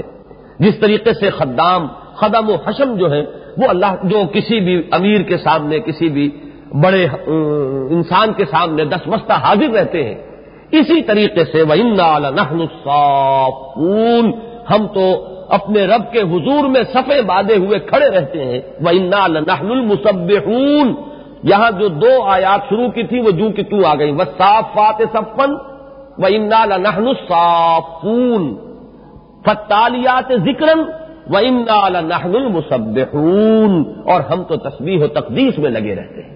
اللہ کی تسبیح و تحمید اور تقدیس میں ہم ہمہ تن لگے رہتے ہیں. وہی بات کہ جو حضرت آدم کے خلافت کے بارے میں جب اللہ تعالیٰ نے اپنا ارادہ ظاہر فرمایا تھا تو فرشتوں نے یہی کہا تھا وَإِذْ قَالَ رَبُّكَ لِلْمَلَائِكَةِ إِنِّي جَاعِلٌ فِي الْأَرْضِ خَلِيفَةً قَالُوا أَتَجْعَلُ فِيهَا مَن يُفْسِدُ فِيهَا وَيَسْفِكُ الدِّمَاءَ وَنَحْنُ نُسَبِّحُ بِحَمْدِكَ وَنُقَدِّسُ لَكَ، ہم حاضر ہیں، خدام جو ہے وہ ہر حکم کو بجا لانے کے لیے ہمہ تن اور ہمہ وقت حاضر ہیں. تسبیح و تحمید اور تقدیس جو ہے وہ ہم کر رہے ہیں، تو کوئی اور ضرورت جو ہے وہ ہمیں سمجھ میں نہیں آئی. اور اگر اس کو اختیار دے دیا گیا تو جس طریقے سے کہ جنوں نے فساد مچایا ہے، اسی طریقے سے یہ مخلوق جو ہے یہ بھی فساد مچائے گی، خوریزی کرے گی. یہ انہوں نے اشکال پیش کیا تھا جس کا جواب پھر وہاں وہ اب علیحدہ موضوع ہو جائے گا، لیکن وہاں بھی وَنَحْنُ نُسَبِّحُ بِحَمْدِكَ وَنُقَدِّسُ لَكَ، ہم آپ کی تسبیح و تقدیس میں لگے ہوئے. یہ بھی یہاں پر بھی وہی مضمون ہے وَمَا مِنَّا إِلَّا لَهُ مَقَامٌ مَّعْلُومٌ، ہم میں سے کوئی نہیں ہے مگر یہ کہ اس کا ایک مقام معین ہے. وَإِنَّا لَنَحْنُ الصَّافُّونَ، اور ہم تو صفے باندھے ہوئے حاضر رہتے ہیں. وَإِنَّا لَنَحْنُ الْمُسَبِّحُونَ، اور ہم تو ہمہ وقت اللہ تعالیٰ کی تسبیح و تحمید میں لگے رہتے ہیں.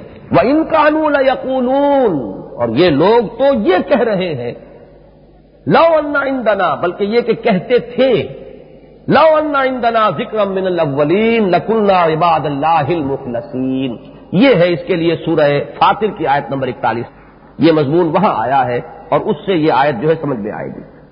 وَأَقْسَمُوا بِاللَّهِ جَهْدَ أَيْمَانِهِمْ، اور انہوں نے قسمیں کھائی تھی اللہ کی اپنی امکانی حد تک، پوری پختگی کے ساتھ قسمیں کھانے کے رنگ میں. لَئِن جَاءَهُمْ نَذِيرٌ لَيَكُونُنَّ أَهْدَىٰ مِنْ إِحْدَى الْأُمَمِ، اگر ہمارے پاس کوئی نبی آ گیا ہوتا، اگر ہمارے پاس کوئی خبردار کرنے والا آ جائے تو ہم یقیناً ہو جائیں گے تمام امتوں سے زیادہ ہدایت یافتہ. یہ انسان جو ہے اس انداز میں بات کہنے کا عادی ہے. اگر ہمیں یہ موقع مل جائے تو ہم کر کے دکھائیں. اگر کہیں یہ قرآن، اگر ہم ہوتے موجود اس وقت جب یہ قرآن نازل ہو رہا تھا تو پھر ہم کچھ اپنی خدمات جو ہے وہ ظاہر کرتے کہ ہم کیا کرتے. لیکن یہ کہ اگر اس قسم کا کوئی موقع ملتا ہے تو اس طرح کے لوگ جو ہے لنترانیاں جن کی ہیں وہ لوگ عام طور پر بالکل وہ ناکام ثابت ہوتے ہیں کہ وہ سامنے آ گیا موقع. یہ کہا کرتے تھے کہ اگر ہمارے پاس رسول آتا، رسول تو آئے بنی اسرائیل میں، یہ لوگ تو احسان ناشناس ہیں، یہ احسان فراموش ہیں، یہ ناقدرے ہیں، انہوں نے نہ رسولوں کی قدر کی، نہ نبیوں کی قدر کی، نہ اپنی کتابوں کی قدر کی. اگر کہیں ہمیں ملی ہوتی یہ کتابیں تو ہم دکھاتے کہ ایک صاحب کتاب کیسا ہوتا ہے اور اللہ تعالیٰ کی کتاب کے حامل قوم کا کردار کیا ہونا چاہیے. وہ بات یہاں بھی آئی وَأَقْسَمُوا بِاللَّهِ جَهْدَ أَيْمَانِهِمْ لَئِن جَاءَهُمْ نَذِيرٌ لَيَكُونُنَّ أَهْدَىٰ مِنْ إِحْدَى الْأُمَمِ فَلَمَّا جَاءَهُمْ نَذِيرٌ مَّا زَادَهُمْ إِلَّا نُفُورًا، اور جب ان کے پاس وہ خبردار کرنے والے آ گئے یعنی محمد صلی اللہ علیہ وسلم، تو نہیں اضافہ کیا ان میں مگر فرار اور نفرت اور بیزاری. وہی بات یہاں آ رہی ہے. وَإِن كَانُوا لَيَقُولُونَ، اور یہ تو کہا کرتے تھے، لَوْ إِنَّ عِندَنَا ذِكْرًا مِّنَ الْأَوَّلِينَ، اگر ہمارے پاس ہوتی یاد دہانی. یہاں بھی نوٹ کیجئے لفظ ذکر، یہ اسی کتاب کے لیے. الذکر قرآن مجید ہے، کتاب کامل جو مہیمن ہے، محافظ ہے تمام کتابوں کی، اور جو جامع ہے تمام کتابوں کی تعلیمات کی، جس میں کہ الہدا یعنی ہدایت خداوندی مکمل ہو گئی. لو ان عندنا ذکر من الاولین، پہلوں کو جس طریقے سے ذکر ملتے رہے، کتابیں عطا ہوتی رہیں، ان کو صحیفے دیے جاتے رہے، اگر ہمارے پاس ہوتا لکنا عباد اللہ المخلصین، تو ہم تو اللہ کے بڑے ہی مخلص بندے بن جاتے، اللہ تعالیٰ کے چنے ہوئے بندے بن جاتے. ہمارا کردار تو ہوتا ان لوگوں کا سا کہ جنہیں اللہ نے چن لیا ہو اور پسند کر لیا ہو. فکفروا بہ فسوف یعلمون، وہی بات. لیکن بہی جب وہ آیا ہے وہ ذکر، یا جب آئے ہیں وہ رسول صلی اللہ علیہ وسلم، یہاں پر چونکہ ذکر کا لفظ آیا ہے اس لیے ذکر ہی کی طرف اس ضمیر کو ہم راجع مانیں گے کہ جب وہ ذکر آ گیا الذکر، تو یہی وہ لوگ ہیں کہ جو کفر کر رہے ہیں، انہوں نے انکار کیا ہے اس کا. فسوف یعلمون، تو ان قریب انہیں معلوم ہو جائے گا، یہ جان لیں گے کہ اس کا انجام اب کیا ہوگا، اس کی کیا سزا انہیں ملنے والی ہے، اس ناقدری کا یا اس کفر کا کیا انجام ہوگا. اب آ رہی ہیں وہ آیات جن کے بارے میں خاص طور کیا تھا. یہ دو مقامات، یہ بھی اصول بار بار آپ کو بتایا ہے کہ قرآن مجید میں اہم مضامین جو ہے وہ کم سے کم دو مقامات پر ضرور آئیں گے. ان کو دیکھیے گا تو ان دونوں کو جوڑ کر مضمون جو نکلتا ہے وہ ایک دوسرے کی مزید وضاحت بھی کرتے ہیں. مزید یہ کہ عام طور پر ان میں نسبت جو ہوگی وہ عکسی نسبت ہوگی، یہاں وہ بات تو نہیں ہے، لیکن یہ کہ دو مقامات پر ایک مضمون آیا ہے. مضمون یہ ہے، یہاں پڑھیے وَلَقَدْ سَبَقَتْ كَلِمَتُنَا لِعِبَادِنَا الْمُرْسَلِينَ. سبقہ کوئی چیز جو گزر چکی، ہمارا ایک کلمتنا، ہماری ایک بات، ہمارا ایک کلمہ گزر چکا ہے ہمارے ان بندوں کے حق میں کہ جن کو رسول بنا کر بھیجا جاتا رہا. جن کو بھی رسول بنا کر بھیجا گیا، جو بھی پیغامبر بنا کر بھیجے گئے، ان کے بارے میں ہمارا ایک فیصلہ طے پا چکا. اس کا فیصلہ جو ہے اللہ تعالیٰ کی طرف سے ہو چکا. وَلَقَدْ سَبَقَتْ كَلِمَتُنَا لِعِبَادِنَا الْمُرْسَلِينَ إِنَّهُمْ لَهُمُ الْمَنْصُورُونَ. یقیناً اِنَّا تاکید کے لیے، إِنَّهُمْ پھر لَهُمُ الْمَنْصُورُونَ، کہ جب یہ تصادم ہوگا، کفر اور شرک ایک طرف اور انبیاء اور رسل اور ان کے ماننے والے صاحب ایمان وہ دوسری طرف، یہ کشمکش تو ہوگی. ستیزہ کار رہا ہے ازل سے تا امروز، چراغ مصطفی سے شرار بولا بھی، یہ تصادم تو ہونا ہی ہونا ہے. تو جب بھی حق و باطل کا یہ تصادم ہوگا تو ان دونوں جماعتوں میں سے وہی گروہ ہوگا رسولوں اور ان کے ماننے والوں کا کہ جن کی مدد کی جائے گی، ان کی مدد ہو کر رہے گی. لام یہاں مزید تاکید کے لیے آیا، انہم لہم المنصورون، یقیناً وہی لوگ ہوں گے کہ جن کی مدد کی جائے گی. وَإِنَّ جُنْدَنَا لَهُمُ الْغَالِبُونَ، اور ہمارا لشکر. قرآن مجید میں یہ لفظ جو ہے کہیں تو حزب آتا ہے، اولئک حزب اللہ، یہ اللہ کی پارٹی ہے. سورہ مائدہ میں بھی یہ لفظ آیا ہے، وَمَن يَتَوَلَّ اللَّهَ وَرَسُولَهُ وَالَّذِينَ آمَنُوا فَإِنَّ حِزْبَ اللَّهِ هُمُ الْغَالِبُونَ. وہ لوگ کہ جو اللہ اور اس کے رسول اور اہل ایمان ہی کے ساتھ رفاقت اور دوستی کی شکل اختیار کرتے ہیں، انہی کے ساتھی بن جاتے ہیں، تو یہ مل جل کر بنتے ہیں ایک جماعت، ایک حزب. فَإِنَّ حِزْبَ اللَّهِ هُمُ الْغَالِبُونَ، اور یہ اللہ کا حزب ہے، اللہ کی جماعت ہے، وہ غالب آ کر رہیں گے. تو یہاں جند کا لفظ آیا، ہمارا لشکر. یقیناً ہمارا لشکر جو ہے یقیناً وہی غالب آ کر رہیں گے. اب اس کو آپ سورہ مجادلہ میں دیکھ لیجئے. دوسری سورت جس میں یہ مضمون آیا ہے وہ سورہ مجادلہ ہے، آیت نمبر 21 ہے. یہ کتب اللہ لأغلبن انا ورسلی، اللہ لکھ چکا ہے، طے کر چکا ہے. یہ لکھ دینا جو ہے یہ کسی چیز کے فیصل ہو جانے اور طے پا جانے کی آخری شکل ہوتی ہے. ایک بات ابھی آپ کے ڈسکشن میں ہے، زیر غور ہے، اور اس کے بعد وہ طے ہوا اور لکھ لیا گیا. کتب اللہ، اللہ نے لکھ دیا ہے، لأغلبن انا ورسلی، کہ میں اور میرے رسول لازماً غالب آ کر رہیں گے. ان اللہ قوی عزیز، یقیناً اللہ تعالی قوی ہے اور عزیز ہے، زبردست ہے اور غالب. یہ جو ایک آیت میں یہاں مضمون آیا ہے، یہاں یہ ہم نے دیکھا کہ 3 آیات میں آیا وَلَقَدْ سَبَقَتْ كَلِمَتُنَا لِعِبَادِنَا الْمُرْسَلِينَ إِنَّهُمْ لَهُمُ الْمَنْصُورُونَ وَإِنَّ جُنْدَنَا لَهُمُ الْغَالِبُونَ. اب یہاں میں چاہتا ہوں کہ ذرا آپ سمجھ لیں، کیونکہ یہ معاملہ بہت سے نبیوں کا ہمیں نظر آتا ہے کہ وہ قتل بھی ہوئے. حضرت یحییٰ علیہ السلام قتل کر دیے گئے. اس معنی میں ان کی نصرت نہیں ہوئی کہ وہی غالب ہوئے ہوں، بلکہ مقتول ہو جانا تو مغلوب ہونے کی نشانی. اسی طریقے سے قرآن مجید نے بنی اسرائیل پر، یہود پر جو الزامات لگائے ہیں، ان میں تو یہ کہ انہوں نے بہت سے نبیوں کو قتل کیا ہے. یہ قتلہم الانبیاء بغیر حق، یہ نبیوں کو قتل کرتے رہے ہیں ناحق. اس کے وجہ سے اب ان پر ضربت علیہم الذلۃ والمسکنۃ وباؤوا بغضب من اللہ، اب ان کے اوپر ذلت اور مسکنت تھوپ دی گئی. تو یہاں جو بات سمجھنے کی ہے وہ یہ ہے کہ رسولوں کے باب میں اللہ کی سنت یہ ہے، نبیوں کے باب میں یہ سنت نہیں ہے، یہ قانون نہیں ہے. یہاں ہمیں تھوڑا سا نبی اور رسول کے مابین جو فرق ہے وہ سمجھنا ہے. قرآن مجید کی متعدد اصطلاحات اس نوعیت کی ہیں کہ وہ جوڑوں جوڑوں کی شکل میں ہے، اور وہ مترادف معنی میں بھی استعمال ہوتی ہے، اور ان کی جدا جدا کنوٹیشن بھی ہے. اس کی ایک بہت اہم مثال مسلم اور مومن، ایمان اور اسلام. یہ مترادف کے طور پر بھی آتے ہیں، لیکن مسلم اور مومن ان کا علیحدہ علیحدہ مفہوم بھی ہے. اور کسی ایک مقام پر قرآن مجید میں آپ کو مل جائے گا کہ دونوں کا سائملٹینیس کنٹراسٹ دکھا دیا جائے کہ یہ اسلام ہے، ایمان نہیں ہے. قالت الاعراب آمنا قل لم تؤمنوا ولكن قولوا اسلمنا ولما يدخل الايمان في قلوبكم. یہ بدو کہتے ہیں ہم ایمان لے آئے، نبی ان سے کہیے تم ایمان نہیں لائے ہو، بلکہ یوں کہو کہ ہم اسلام لے آئے ہیں اور ابھی ایمان تمہارے دلوں میں داخل نہیں ہوا. اب یہاں اسلام علیحدہ کر دیا گیا، ایمان علیحدہ. لیکن بہت سے مقامات، بلکہ اکثر مقامات پر یہ دونوں الفاظ جو ہیں یہ بالکل ہم معنی اور مترادف الفاظ کے طور پر استعمال ہوتے ہیں. اسی طرح کے الفاظ ہیں نبی اور رسول. اکثر و بیشتر قرآن مجید میں یہ مترادفات کے طور پر آئے، لہذا آپ کو ایکسیپشن مل جائیں گی کہ جو بات میں کہہ رہا ہوں، ایک آیت قرآن مجید میں لفظ رسول کے ساتھ بھی آ گئی ہے کہ یہ قتال کرتے رہے رسولوں کے ساتھ، لیکن یہ کہ وہ وہاں پر اس دوسرے سینس میں ہم لیں گے، اس لیے کہ قرآن مجید میں یہ اصطلاحات مترادفات کے طور پر بھی استعمال ہوتی ہیں، اور پھر ان کا جدا جدا مفہوم بھی ہے. اس جدا مفہوم کے سلسلے میں ہمارے ہاں ایک بات تو متفق علیہ ہے کہ جس میں کوئی اختلاف نہیں. وہ بات یہ ہے کہ نبوت عام ہے، رسالت خاص ہے. یہی نسبت اسلام اور ایمان میں بھی ہے. ایمان خاص ہے، اسلام عام ہے. کیا مانی؟ کہ ہر مسلمان کا مومن ہونا ضروری نہیں ہے، ہر مومن کا مسلم ہونا ضروری ہے.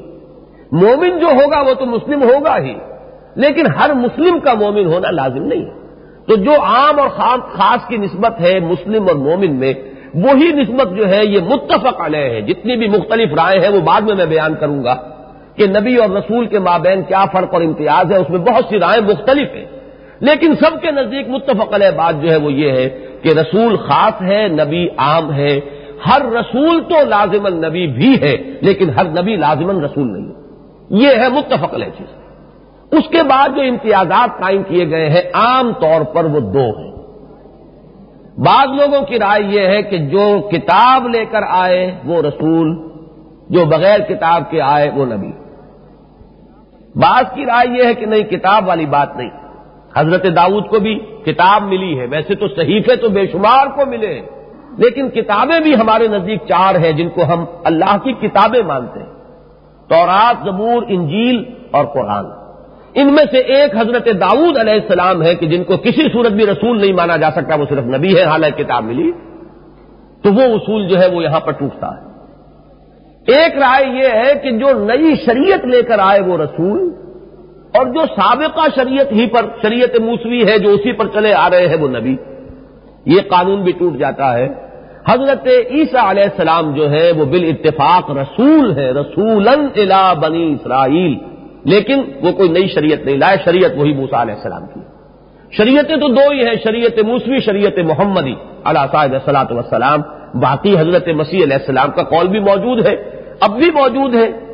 وہ جو سرمن آف دی ماؤنٹ ہے اس کا آغاز ہی جناب نے الفاظ سے کیا ہے کہ don't think I have come to destroy law of Moses, موسیٰ کا قانون جو ہے وہ ختم نہیں ہوگا، میں اسے ختم کرنے نہیں آیا ہوں، وہ قائم ہے۔ تو یہ دونوں رائے ہیں کہ جو دی گئی ہیں۔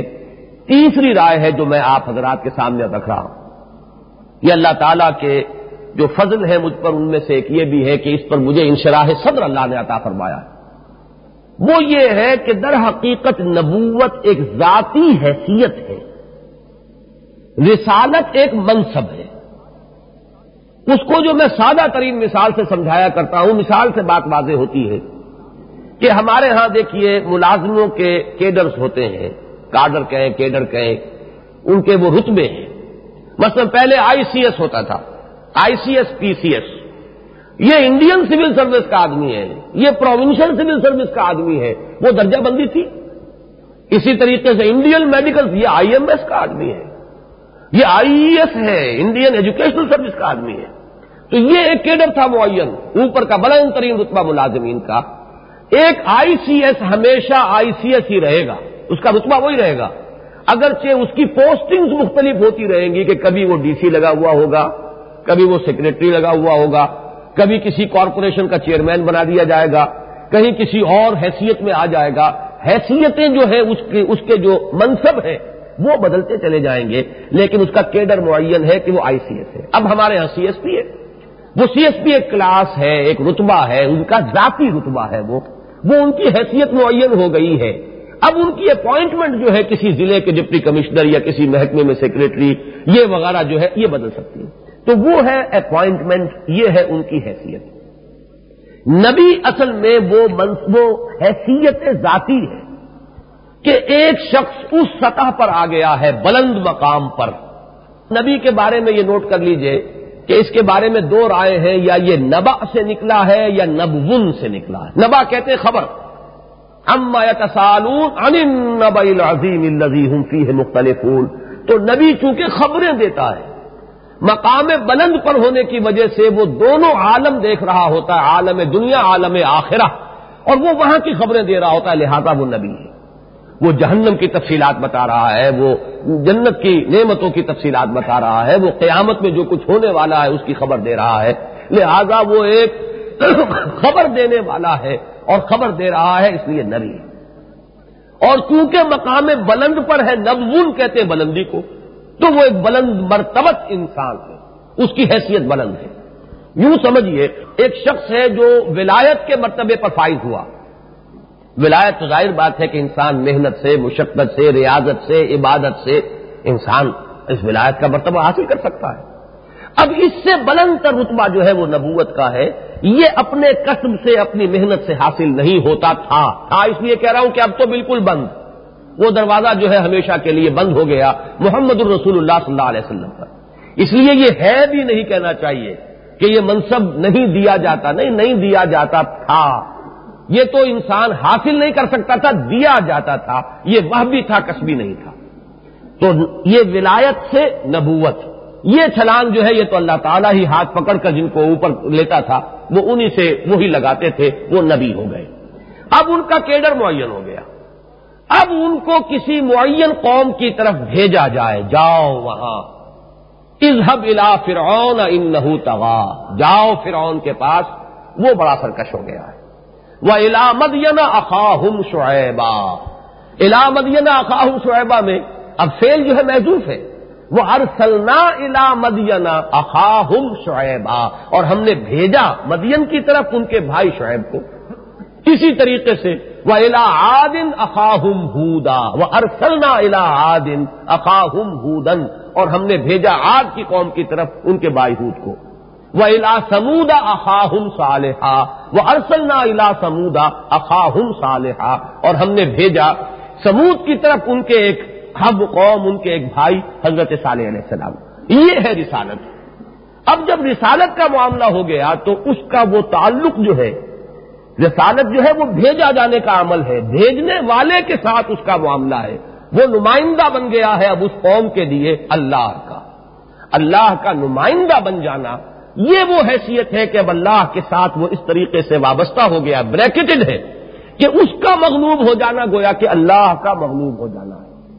میں اس کی بھی مثال دیا کرتا ہوں کہ ایک سپاہی اگر وہ وردی میں نہیں ہے اور آپ اس سے جھگڑ پڑے ہیں تو وہ جھگڑا تو ایسا ہی ہوگا جیسے کہ جھگڑا ہو جاتا ہے دو اشخاص کا، لیکن وردی میں جب وہ سپاہی اور آپ اس سے لڑیں گے، اب معاملہ بالکل نوعیت بدل گئی ہے، اس لیے کہ وہ اس وقت وردی پہنے ہوئے، اس وقت اس کی حیثیت جو ہے وہ حکومت کے ایک نمائندے کی ہے، حکومت کے کارندے کی حیثیت میں اگر آپ آبسٹرکٹ کر رہے ہیں اس کے کام کو، اس سے کسی بھی طریقے سے لڑ رہے ہیں، تو یہ وردی جو ہے اس نے اسے وہ حیثیت عطا کر دی ہے کہ اس کے ساتھ لڑائی، حکومت کے ساتھ لڑائی۔ لہذا رسالت کے ساتھ جب معاملہ ہوگا، رسولوں سے جب تصادم ہوگا، تو اللہ تعالیٰ آخر کار درمیان میں اونچ نیچ جو آتی ہے، اللہ تعالیٰ آزمائش کے لیے اہل ایمان کو پختہ کرنے کے لیے ان کو بھٹیوں میں سے گزارتا ہے، یہ بات بالکل دوسری ہے، لیکن بالآخر یہ اس کا قاعدہ اور قانون ہے کہ رسول کبھی مغلوب نہیں ہو سکتا۔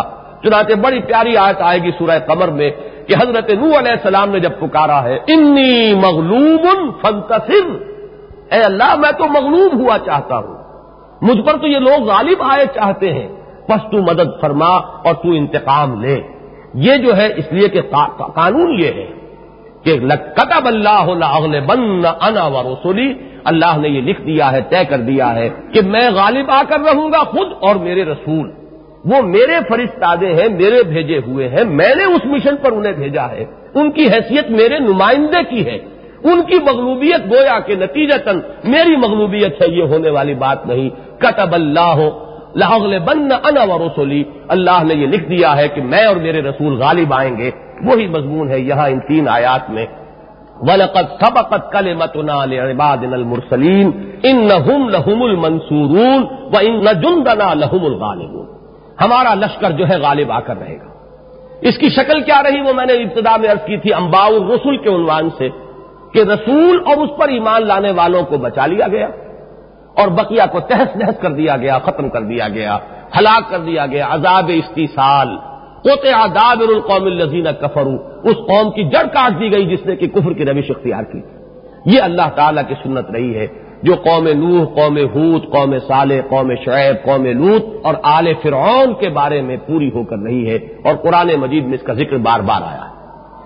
اب جیسا کہ میں نے عرض کیا کہ ایک مقام ہے قرآن مجید کا ایسا جہاں مسلم اور مومن کو جدا کیا گیا، اور وہ سورہ حجرات کی آیت قالت الاعراب آمنا قل لم تؤمنوا ولکن قولوا اسلمنا۔ اسی طرح ایک مقام ہے اور وہ ہے سورہ آل عمران، جس میں یہ نبی اور رسول کا یہ فرق واضح کر دیا گیا کہ دو تھے کنٹمپریریز۔ یہ عجیب ہے بنی اسرائیل کی داستان، امت کی حیثیت سے ان کی تاریخ شروع ہوتی ہے تو دو رسولوں سے شروع ہوتی ہے، موسیٰ اور ہارون علیہ الصلوۃ والسلام، اور آخر میں جہاں ان کی تاریخ آئی حضرت مسیح جو ہے وہ خاتم النبیین ہے، سلسلہ انبیاء بنی اسرائیل کے، وہ سلسلہ جو ہے ختم ہو رہا ہے حضرت مسیح علیہ السلام پر، تو وہاں بھی بیک وقت دو موجود ہیں، حضرت عیسیٰ بھی ہے علی نبینا علیہ الصلوۃ والسلام، اور حضرت یحییٰ بھی ہے۔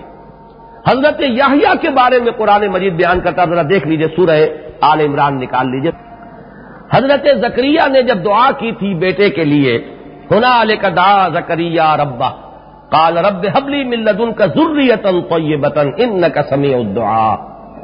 اب یہاں اگلی آیت پڑھیے، فنادته الملائکۃ وهو قائم يصلي في المحراب ان الله يبشرك بيحيى مصدقا بكلمة من الله وسيدا وحصورا ونبيا من الصالحين۔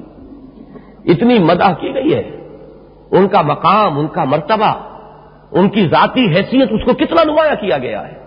وہ کون ہوں گے؟ میں اللہ تعالیٰ تمہیں بشارت دے رہا یحییٰ کی، جن کی ایک حیثیت تو یہ ہے کہ وہ اللہ کے ایک کلمے کی تصدیق کریں گے، حضرت عیسیٰ علیہ السلام کی تصدیق کرنے والے ہوں گے، پھر وہ سید ہوں گے، سردار ہوں گے، حصور ہوں گے، نہایت پاک دامن اور ہر چیز سے دامن کش رہنے والے، اپنے حصار اپنے گرد کھینچ لینے والے، چونکہ زہد انتہا درجے کا حضرت یحییٰ علیہ السلام میں تھا۔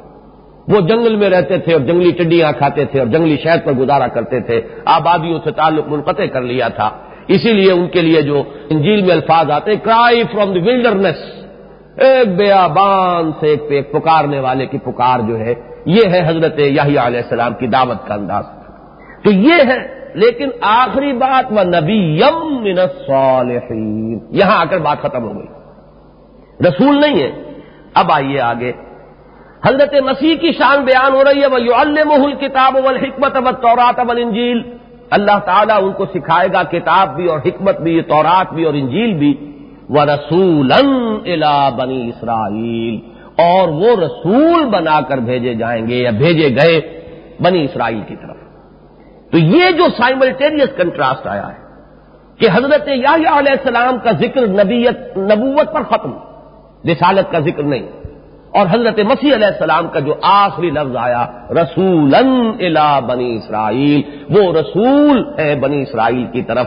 اب اس فرق کو دیکھ لیجئے، حضرت یحییٰ قتل ہو گئے، زمین نہیں پھٹی، آسمان نہیں شق ہوا، کچھ نہیں ہوا، اللہ نے کسی طریقے سے ان کو نہیں بچایا.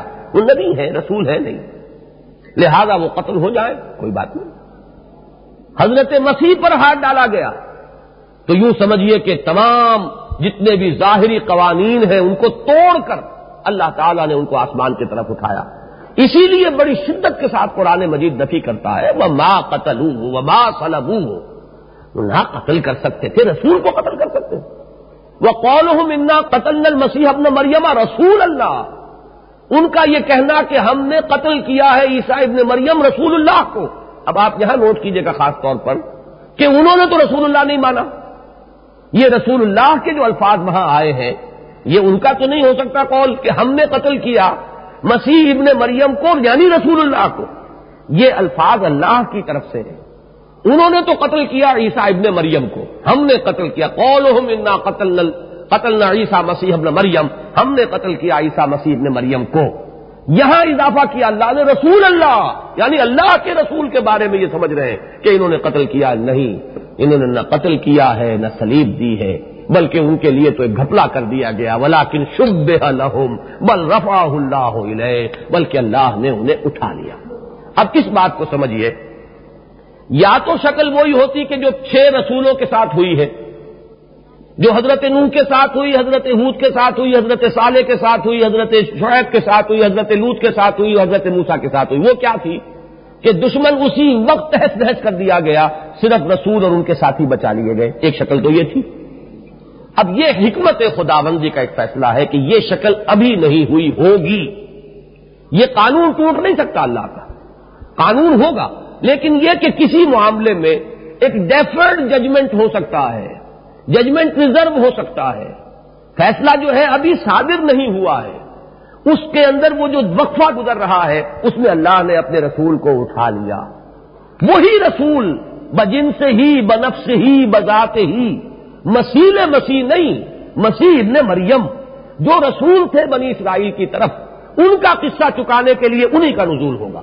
وہی رسول ہے جس طریقے سے کہ شعیب کی آنکھوں کے سامنے ان کی قوم برباد کی گئی ہے، جس طریقے سے کہ حضرت ہود کے آنکھوں کے سامنے قوم عاد کے اوپر عذاب آئے. کیف عاصی علی القوم الظالمین، یہ انہوں نے کہا ہے کہ اے میری قوم، حسرت کے ساتھ کہا ہے میں نے تو تمہیں اللہ کے عذاب سے ڈرایا تھا، میں نے تو پیغام تمہیں پہنچا دیا تھا، اب میں ان ظالموں کے اوپر کیسے افسوس کروں. یہ اگر ہلاک ہوئے تو اپنی شامت اعمال سے ہلاک ہوئے. تو جس طریقے سے رسولوں کی موجودگی میں ان کی وہ قومیں جنہوں نے ان کا کفر کیا تھا وہ ہلاک کی گئی ہیں، تو بنی اسرائیل کا بھی جو آخری فیصلہ چکایا جائے گا وہ حضرت مسیح علیہ السلام کے سامنے انہی کے ذریعے سے چکایا جائے گا. لہذا اس قانون خداوندی کی روح سے یہ سمجھ لیجئے، یا تو یہ مانیے کہ قانون ٹوٹ گیا. یہ جو بات کہی گئی ہے کہ وہ چڑھا دیے گئے سولی پر اور پھر اتر گئے اور زندہ ہو گئے اور پھر آسمان پر چڑھ گئے، تو مغلوب تو ہو گئے، قانون تو ٹوٹ گیا. بہرحال یہ تو ہے عیسائیوں کا عقیدہ، اس میں تو ہمیں زیادہ گفتگو کی ضرورت نہیں. ہمارے نزدیک تو حضرت مسیح سولی پر چڑھے ہی نہیں، وہ مغلوب ہوئے ہی نہیں، ان کو اللہ نے پہلے ہی اٹھا لیا. اور جو برنباس کا جو بیان ہے، ایونجیلیم برنابے، gospel according to Saint Barnabas, اس میں یہی ہے کہ وہی جو حواری تھا جس نے دھوکہ دیا تھا، جس نے غداری کی تھی، جس نے پکڑوایا تھا حضرت مسیح علیہ السلام کو، جو سپاہیوں کو لے کر آیا تھا 30 چاندی کے سکوں کے عوض، اسی کی شکل بدل دی گئی. اس نے یہ کہا تھا کہ تم آ جانا، جس سے میں ملاقات کر رہا ہوں گا وہی مسیح ہوں گے، ان کو پکڑ لینا. حضرت مسیح اس وقت جو ہے انڈر گراؤنڈ تھے آج کی اصطلاح میں. اس وقت وہ آیا ہے اندر اور اسی کی شکل حضرت مسیح کی بنا دی گئی ہے, اسی کو پکڑا گیا ہے. حضرت مسیح علیہ السلام وہیں سے اٹھا لیے. یہ انجیل برنباس کا بیان ہے اور یہی قرآن مجید کے بیان میں بالکل فٹ بیٹھتا ہے. قرآن کے فلسفے کی روح سے بھی, قرآن کے بیان کے لیے جو الفاظ آئے اس کے اعتبار سے بھی. یہ جو ان لوگوں کا کہنا ہے, جو ایک جدید یہاں گروہ پیدا ہوا, تو وہ یہ کہتے ہیں کہ وہ سولی سے بچا لیے گئے لیکن چھوڑ کر آ گئے, اور آ کر یہاں کہیں کشمیر میں وہ اپنی جو طبی موت ہے وہ مر گئے. تو اس میں بھی مغلوب تو ہو گئے, اور وہ قوم ان کے سامنے تو تباہ نہیں ہوئی. بنی اسرائیل تو آج تک موجود ہے. قوم عاد ختم ہوئی, قوم سمود ختم ہوئی, قوم لوط ختم ہوئی, قوم شعیب ختم ہوئی, بنی اسرائیل آج تک موجود ہے. تو قاعدہ تو ٹوٹ گیا. تو یا تو 3 آیات یہ اور 4تھی آیت سورہ مجادلہ کی قرآن مجید سے نکال دیں تو جو چاہے وہ فلسفہ تراش لیں, لیکن یہ کہ یہ آیات موجود ہیں, کوئی مائی کا لال ان کو نکال نہیں سکتا, ان کی توجیہ ممکن نہیں ہے. حضرت مسیح علیہ السلام مغلوب نہیں ہو سکتے. اگر ان کو قوم نے رد کیا تھا تو ان کے سامنے اس قوم کی ہلاکت لازمی تھی, ان کو غالب ہونا چاہیے تھا. آدمی جان بچا کر فرار ہو کر کہیں چلا جائے تو غالب تو نہیں ہوا, وہ تو مغلوب ہی مغلوب ہے. یا یہ ہوتا کہ جیسے حضور پھر ہجرت کرنے کے بعد پھر آئے ہیں اور پھر غالب ہوئے ہیں, جا الحق وزحق الباطل ان الباطل کان زہوقا, یا وہ شکل ہوتی. تو یا تو حضرت مسیح کشمیر سے واپس جاتے وہیں اور پھر وہاں جا کر غلبہ ہوتا, تب بھی یہ قانون انٹیکٹ رہتا. لیکن اگر وہ وہاں سے جان بچا کر آ گئے بالفرض جیسا کہ ان کا کہنا ہے, اور کشمیر میں آ کر وہ فوت ہو گئے, تو مغلوبیت کی کیفیت میں فوت ہوئے ہیں وہ, پھر وہ غالب نہیں ہے, یہ قانون ٹوٹ جائے گا. یا حضرت مسیح کو صرف نبی کہو, رسول نہ کہو, تو سورہ آل عمران آپ کا راستہ روک لے گی. یہ قرآن جو ہے مہیمن ہے, اپنی تعلیمات کا پہرے دار خود ہے, یہ اپنے مضامین کی خود حفاظت کرنے والی کتاب ہے. یا ان کو رسول نہ مانو تو سورہ آل عمران کا تمہیں کچھ کرنا پڑے گا, کچھ اس کے اندر سے کمی بیشی کرنی پڑے گی. رسول مانو تو پھر یہ 3 آیات اور وہ 4تھی آیت سورہ مجادلہ کی وہ نکالیے, تب آپ کا وہ فلسفہ پورا بیٹھتا ہے. ورنہ قرآن مجید کے یہ محکم جو آیات ہیں قرآن مجید کی, اس میں تو فٹ بیٹھنے والی بات ایک ہی ہے, اور وہ یہ کہ وہ قانون انٹیکٹ ہے. صرف یہ ہے کہ فیصلے کا نفاذ جو ہے مؤخر کیا گیا ہے. اللہ تعالیٰ کی تقویم میں یہ 2000 برس 2500 برس یہ کچھ زیادہ نہیں ہوتے, اور اب سٹیج سیٹ ہو رہی ہے. یہ میں آپ کو بتا دوں, آپ کہیں امریکہ وغیرہ میں جائیں تو ایک عجیب کیفیت وہاں ہوتی ہے کہ وہاں اس وقت 3 قومیں سمجھیے کہ آباد ہیں, یا ہندوؤں کو سکھوں کو چھوڑ دیجئے, اہل کتاب میں سے عیسائی بھی ہے, یہودی بھی ہے, مسلمان بھی ہے, اور تینوں منتظر ہیں کہ آ رہا ہے کوئی آنے والا. یہودی بھی منتظر ہے مسیح کے, اس لیے کہ ان کی کتابوں میں جو پیشین گوئیاں تھی حضرت مسیح علیہ السلام کے بارے میں, حضرت مسیح آ گئے ان کو تو مانا نہیں, تو پیشین گوئیاں تو جو کی تو ابھی قائم ہے, لہذا وہ مسیح کے منتظر ہے اب بھی کہ مسیح آنے والا ہے. عیسائی بھی قائل ہے کہ مسیح آئیں گے. وہ جو اٹھ گئے تھے, جو قبر بنی تھی ان کی, ایک کھو کے اندر ان کو رکھ دیا گیا تھا, ان کے تابوت کو, اس میں سے وہ زندہ ہو کر نکلے, حواریین سے ملے اور پھر آسمان پر چلے گئے, اور اب آئیں گے. دی لارڈ از کمنگ, یہ سٹیکرز آپ کو ملیں گے کاروں پر لگے ہوئے, بڑے نمایاں بمپرز پر اور شیشوں پر لگے ہوئے, دی لارڈ از کمنگ. وہ وقت آ رہا ہے حضرت مسیح علیہ السلام کا, خداوند مسیح یسوع مسیح جو ہے وہ اب آیا چاہتے ہیں. اور واقعہ یہ ہے کہ ہم بھی اب منتظر ہیں. حالات کا رخ جو ہے وہ بتا رہا ہے کہ جن چیزوں کی خبریں دی گئی تھی وہ بڑی اسی طریقے سے ہوتی چلی جا رہی. یہودیوں کی یہ ریاست جو بظاہر اس وقت ان کے ایک عزت کی بنیاد بن گئی ہے کہ ایک بڑا ان کا مرکز ہے, لیکن اصل میں یہ حکمت خداوندی میں ذریعہ ہے پوری دنیا سے سمیٹ کر یہودیوں کو ایک مرکز پر لانے کا, تاکہ وہ عذاب خداوندی پھر وہ ایک جگہ پر ان کو گھیر لے, اور یہی اسرائیل جو ہے ان کا آخری قبرستان بنے, اور حضرت مسیح ہی نازل ہوں گے. وہ مسیح نہیں بلکہ اصل مسیح ابن مریم وہی نازل ہوں گے جو اٹھائے گئے ہیں, جن پر موت نہیں واقع ہوئی ہے. وہ آئیں گے, اور مسلمانوں کے اور یہودیوں کے درمیان جب فیصلہ کن کشمکش ہو رہی ہوگی تو وہ مسلمانوں کا ساتھ دے کر وہ عذاب خداوندی اس قاعدے کی روح سے اس کی تکمیل فرمائیں گے اپنے ہاتھوں. اور حدیث میں الفاظ آتے ہیں کہ اس وقت اگر کوئی یہودی کسی پتھر کے پیچھے چھپے گا تو وہ پتھر بھی پکار کر کہے گا کہ اے روح اللہ, یہ میرے پیچھے ایک یہودی موجود ہے, اور اس کو بھی حضرت مسیح قتل کریں گے. ان کا جو سب سے بڑا لیڈر ہوگا دجال, اس دجال کو حضرت مسیح قتل کریں گے. وہ بھاگ رہا ہوگا مقام لد پر, حضرت مسیح اس کو پکڑیں گے. لڈا ان کا ایئر بیس ہے, اس لنڈا سے وہ کم وقت جو ہے کہیں دوڑنے کی فکر میں ہوگا کہ جہاں حضرت مسیح علیہ السلام اسے اوور پاور کریں گے اور قتل کریں گے۔ تو یہ ساری جو سٹیج جو ہے سیٹ ہو رہی ہے، اور ایک دور میں ہمارے ہاں کچھ لوگوں نے کچھ مغربی چیزوں کے زیر اثر، کچھ مادہ پرستی اور سائنس کے زیر اثر جو اس طرح کی دور اسکار تعویلیں کی ہیں، یہ وقت ہے کہ ان تک بھی یہ بات پہنچائی جائے کہ اپنی ان حماقتوں سے اور اپنی ان گمراہیوں سے وہ باز آئیں، اگر کسی درجے میں بھی کوئی خلوص کا لگے۔ اور یہ جان لیجئے پیچھے چلنے والوں میں مخلصین ہوتے ہیں۔ یہ شرارت جو ہوا کرتی ہے وہ لیڈروں کی ہوا کرتی ہے، باقی جو لوگ پیچھے چلتے ہیں، جو اپنی جان اور مال کھپاتے ہیں، پیسہ صرف کرتے ہیں، اپنے مشن چلا رہے ہیں، یہ سب لوگ دکاندار نہیں ہوتے، ان میں خلوص ہوتا ہے، لیکن وہ دھوکے میں آ گئے ہوتے ہیں۔ ان کو ضرورت ہے کہ یہ بات جو ہے بڑی دلسوزی کے ساتھ، بڑی ہمدردی کے ساتھ بتائی جائے، قرآن کے فلسفے سے بتائی جائے۔ حدیث در حقیقت قرآن کی تائید کر رہی ہے، ورنہ اصل فلسفہ جو ہے وہ خود قرآن حکیم کا ہے، اور اس میں یہ رسول اور نبی کا فرق، حضرت یحییٰ اور حضرت عیسیٰ کا جو تقابل ہے، سائملٹینیس کنٹراسٹ، حضرت یحییٰ کا قتل ہو جانا، حضرت عیسیٰ کا رفع، اور ان کا مغلوب نہ ہونا، یہ جو تعویل کرتے ہیں اس میں وہ مغلوب ہو جاتے ہیں، قوم پر کوئی عذاب نہیں آتا، حالانکہ وہ جو قانون خداوندی ہے اس کے اعتبار سے قوم کو ہلاک ہونا چاہیے، انہیں غالب ہونا چاہیے۔ یہ ہو کر رہے گا۔ یہ 3 آیات بھی حق، سورہ مجادلہ کی آیت بھی حق، اور سورہ آل عمران میں حضرت یحییٰ اور حضرت مسیح علیہ السلام کا جو تقابل ہے وہ بھی حق۔ ان سب کو جمع کر لیجئے اور اس آیت کو خاص طور پر ذہن میں رکھیے کہ ان کا یہ قول ہے کہ ہم نے عیسیٰ ابن مریم رسول اللہ کو قتل کر دیا، تو یہ رسول اللہ کے الفاظ ان کے نہیں ہو سکتے، یہ لازماً اللہ تعالیٰ کی طرف سے ہے کہ ایسی ان کی جرت کہ ہمارے رسول کو قتل کر دیں، یہ ان کا کہنا ہے کہ ہمارے رسول کو انہوں نے قتل کر دیا، یہ تو ہو ہی نہیں سکتا۔ کتب اللہ لاغلبن انا ورسلی، اس میں جوڑیے تو وہی بات جو احادیث صحیحہ سے ثابت ہوتی ہے وہی فٹ بیٹھتی ہے، کوئی اور چیز فٹ نہیں بیٹھتی۔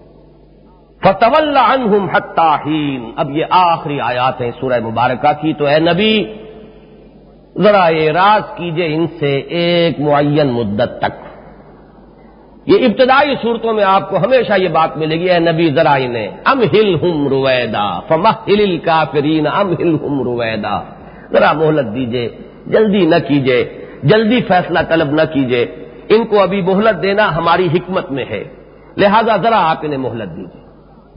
تو وہی بات یہاں فرمائی، فتول عنہم، تولا ذرا رخ موڑ لیجئے، یعنی ایک تو یہ ہے کہ آپ اب جو مکذبین ہیں اور جو استہزاء کر رہے ہیں انہی کی طرف متوجہ ہے، تو دل پر ملال ہوگا، دل کے اندر کیفیت جو ہے غم کی پیدا ہوگی، تو ذرا آپ ان سے اپنا رخ ہی پھیر لیجئے، ان کی طرف التفات ہی نہ کیجئے، ان کی طرف توجہ ہی نہ کیجئے، آپ تو صرف نظر کر لیجئے ان سے۔ فتول عنہم حتی حین وابصرہم فسوف یبصرون، اور آپ دیکھیے ان کو تو یہ بھی عنقریب دیکھ لیں گے۔ یہاں آپ دیکھیں گے کہ بہت ہی یہ انداز جو ہے وہ سورہ نون جو بڑے آغاز کی صورت ہے اس سے یہاں پر بہت ملتا ہے، آپ بھی دیکھ لیں گے اور یہ بھی دیکھ لیں گے۔ فَسَتُبْصِرُ وَيُبْصِرُونَ بِأَيِّكُمُ الْمَفْتُونُ، آپ بھی دیکھ لیں گے اور یہ بھی دیکھ لیں گے کہ فتنے میں کون پڑ گیا تھا اور کون بچل گیا تھا اور کس کی مت ماری گئی تھی۔ أَفَبِعَذَابِنَا يَسْتَعْجِلُونَ، تو کیا یہ لوگ ہمارے عذاب کے لیے جلدی مچا رہے ہیں؟ یہ بھی نوٹ کر لیجئے کہ وہ لوگ جو ہیں بہت ہی ایک خاص انداز سے کہا کرتے تھے کہ اگر آپ سچے ہیں تو لے آئیے ہم پر عذاب، یہ آخری انداز ہوتا ہے کسی کے جھٹلانے کے لیے کہ ہم بالکل آپ کو سچا نہیں مانتے اور آپ جو کہہ رہے ہیں وہ صرف ڈھونس ہے اور افتراء ہے، اگر آپ سچے تو عذاب لا کے دکھائیے۔ أَفَبِعَذَابِنَا يَسْتَعْجِلُونَ، تو کیا یہ بے وقوف، یہ احمق، یہ نادان ہمارے عذاب کے لیے جلدی مچا رہے ہیں؟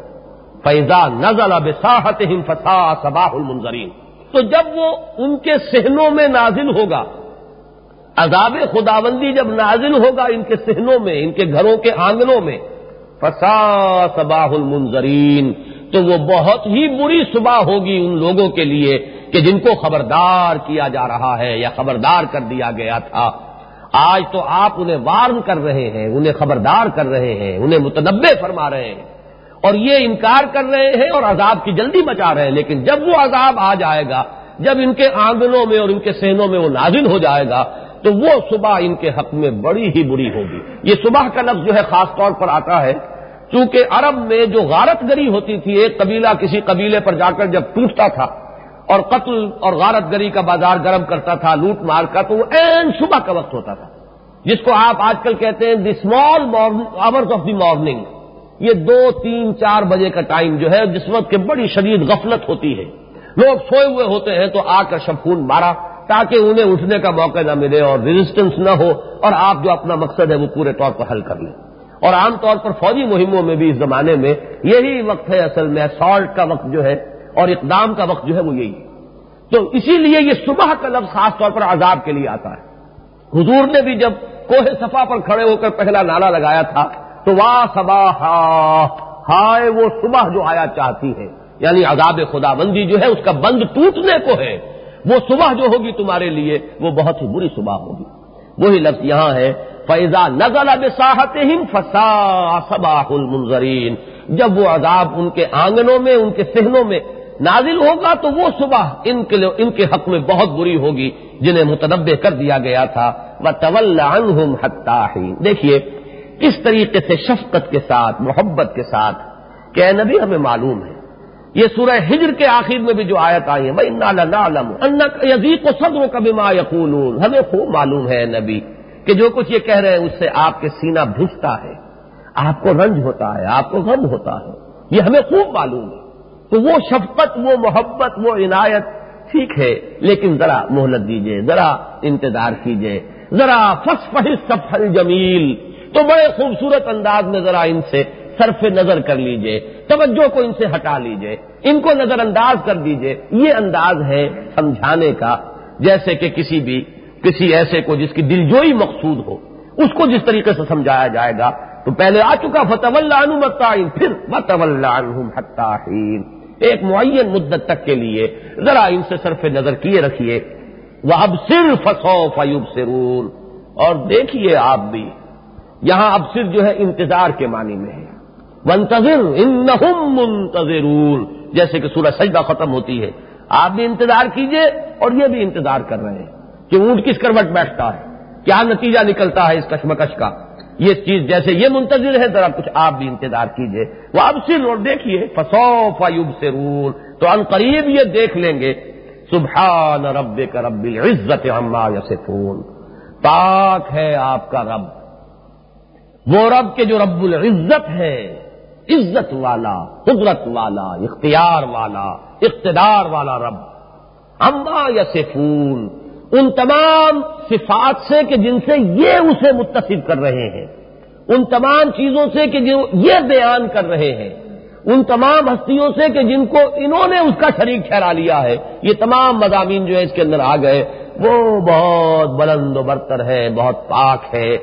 وَسَلَامٌ عَلَى الْمُرْسَلِينَ، اب یہ درمیان کے جو 2.25 رکوع آئے تھے جن میں رسولوں کا ذکر تھا، اور آخر میں 3 آیات جو ہم نے پڑھی، رسولوں کے باب میں ہمارا یہ فیصلہ بہت پہلے طے پا چکا ہے، اٹل ہے، اس میں کوئی تبدیلی نہیں ہوگی۔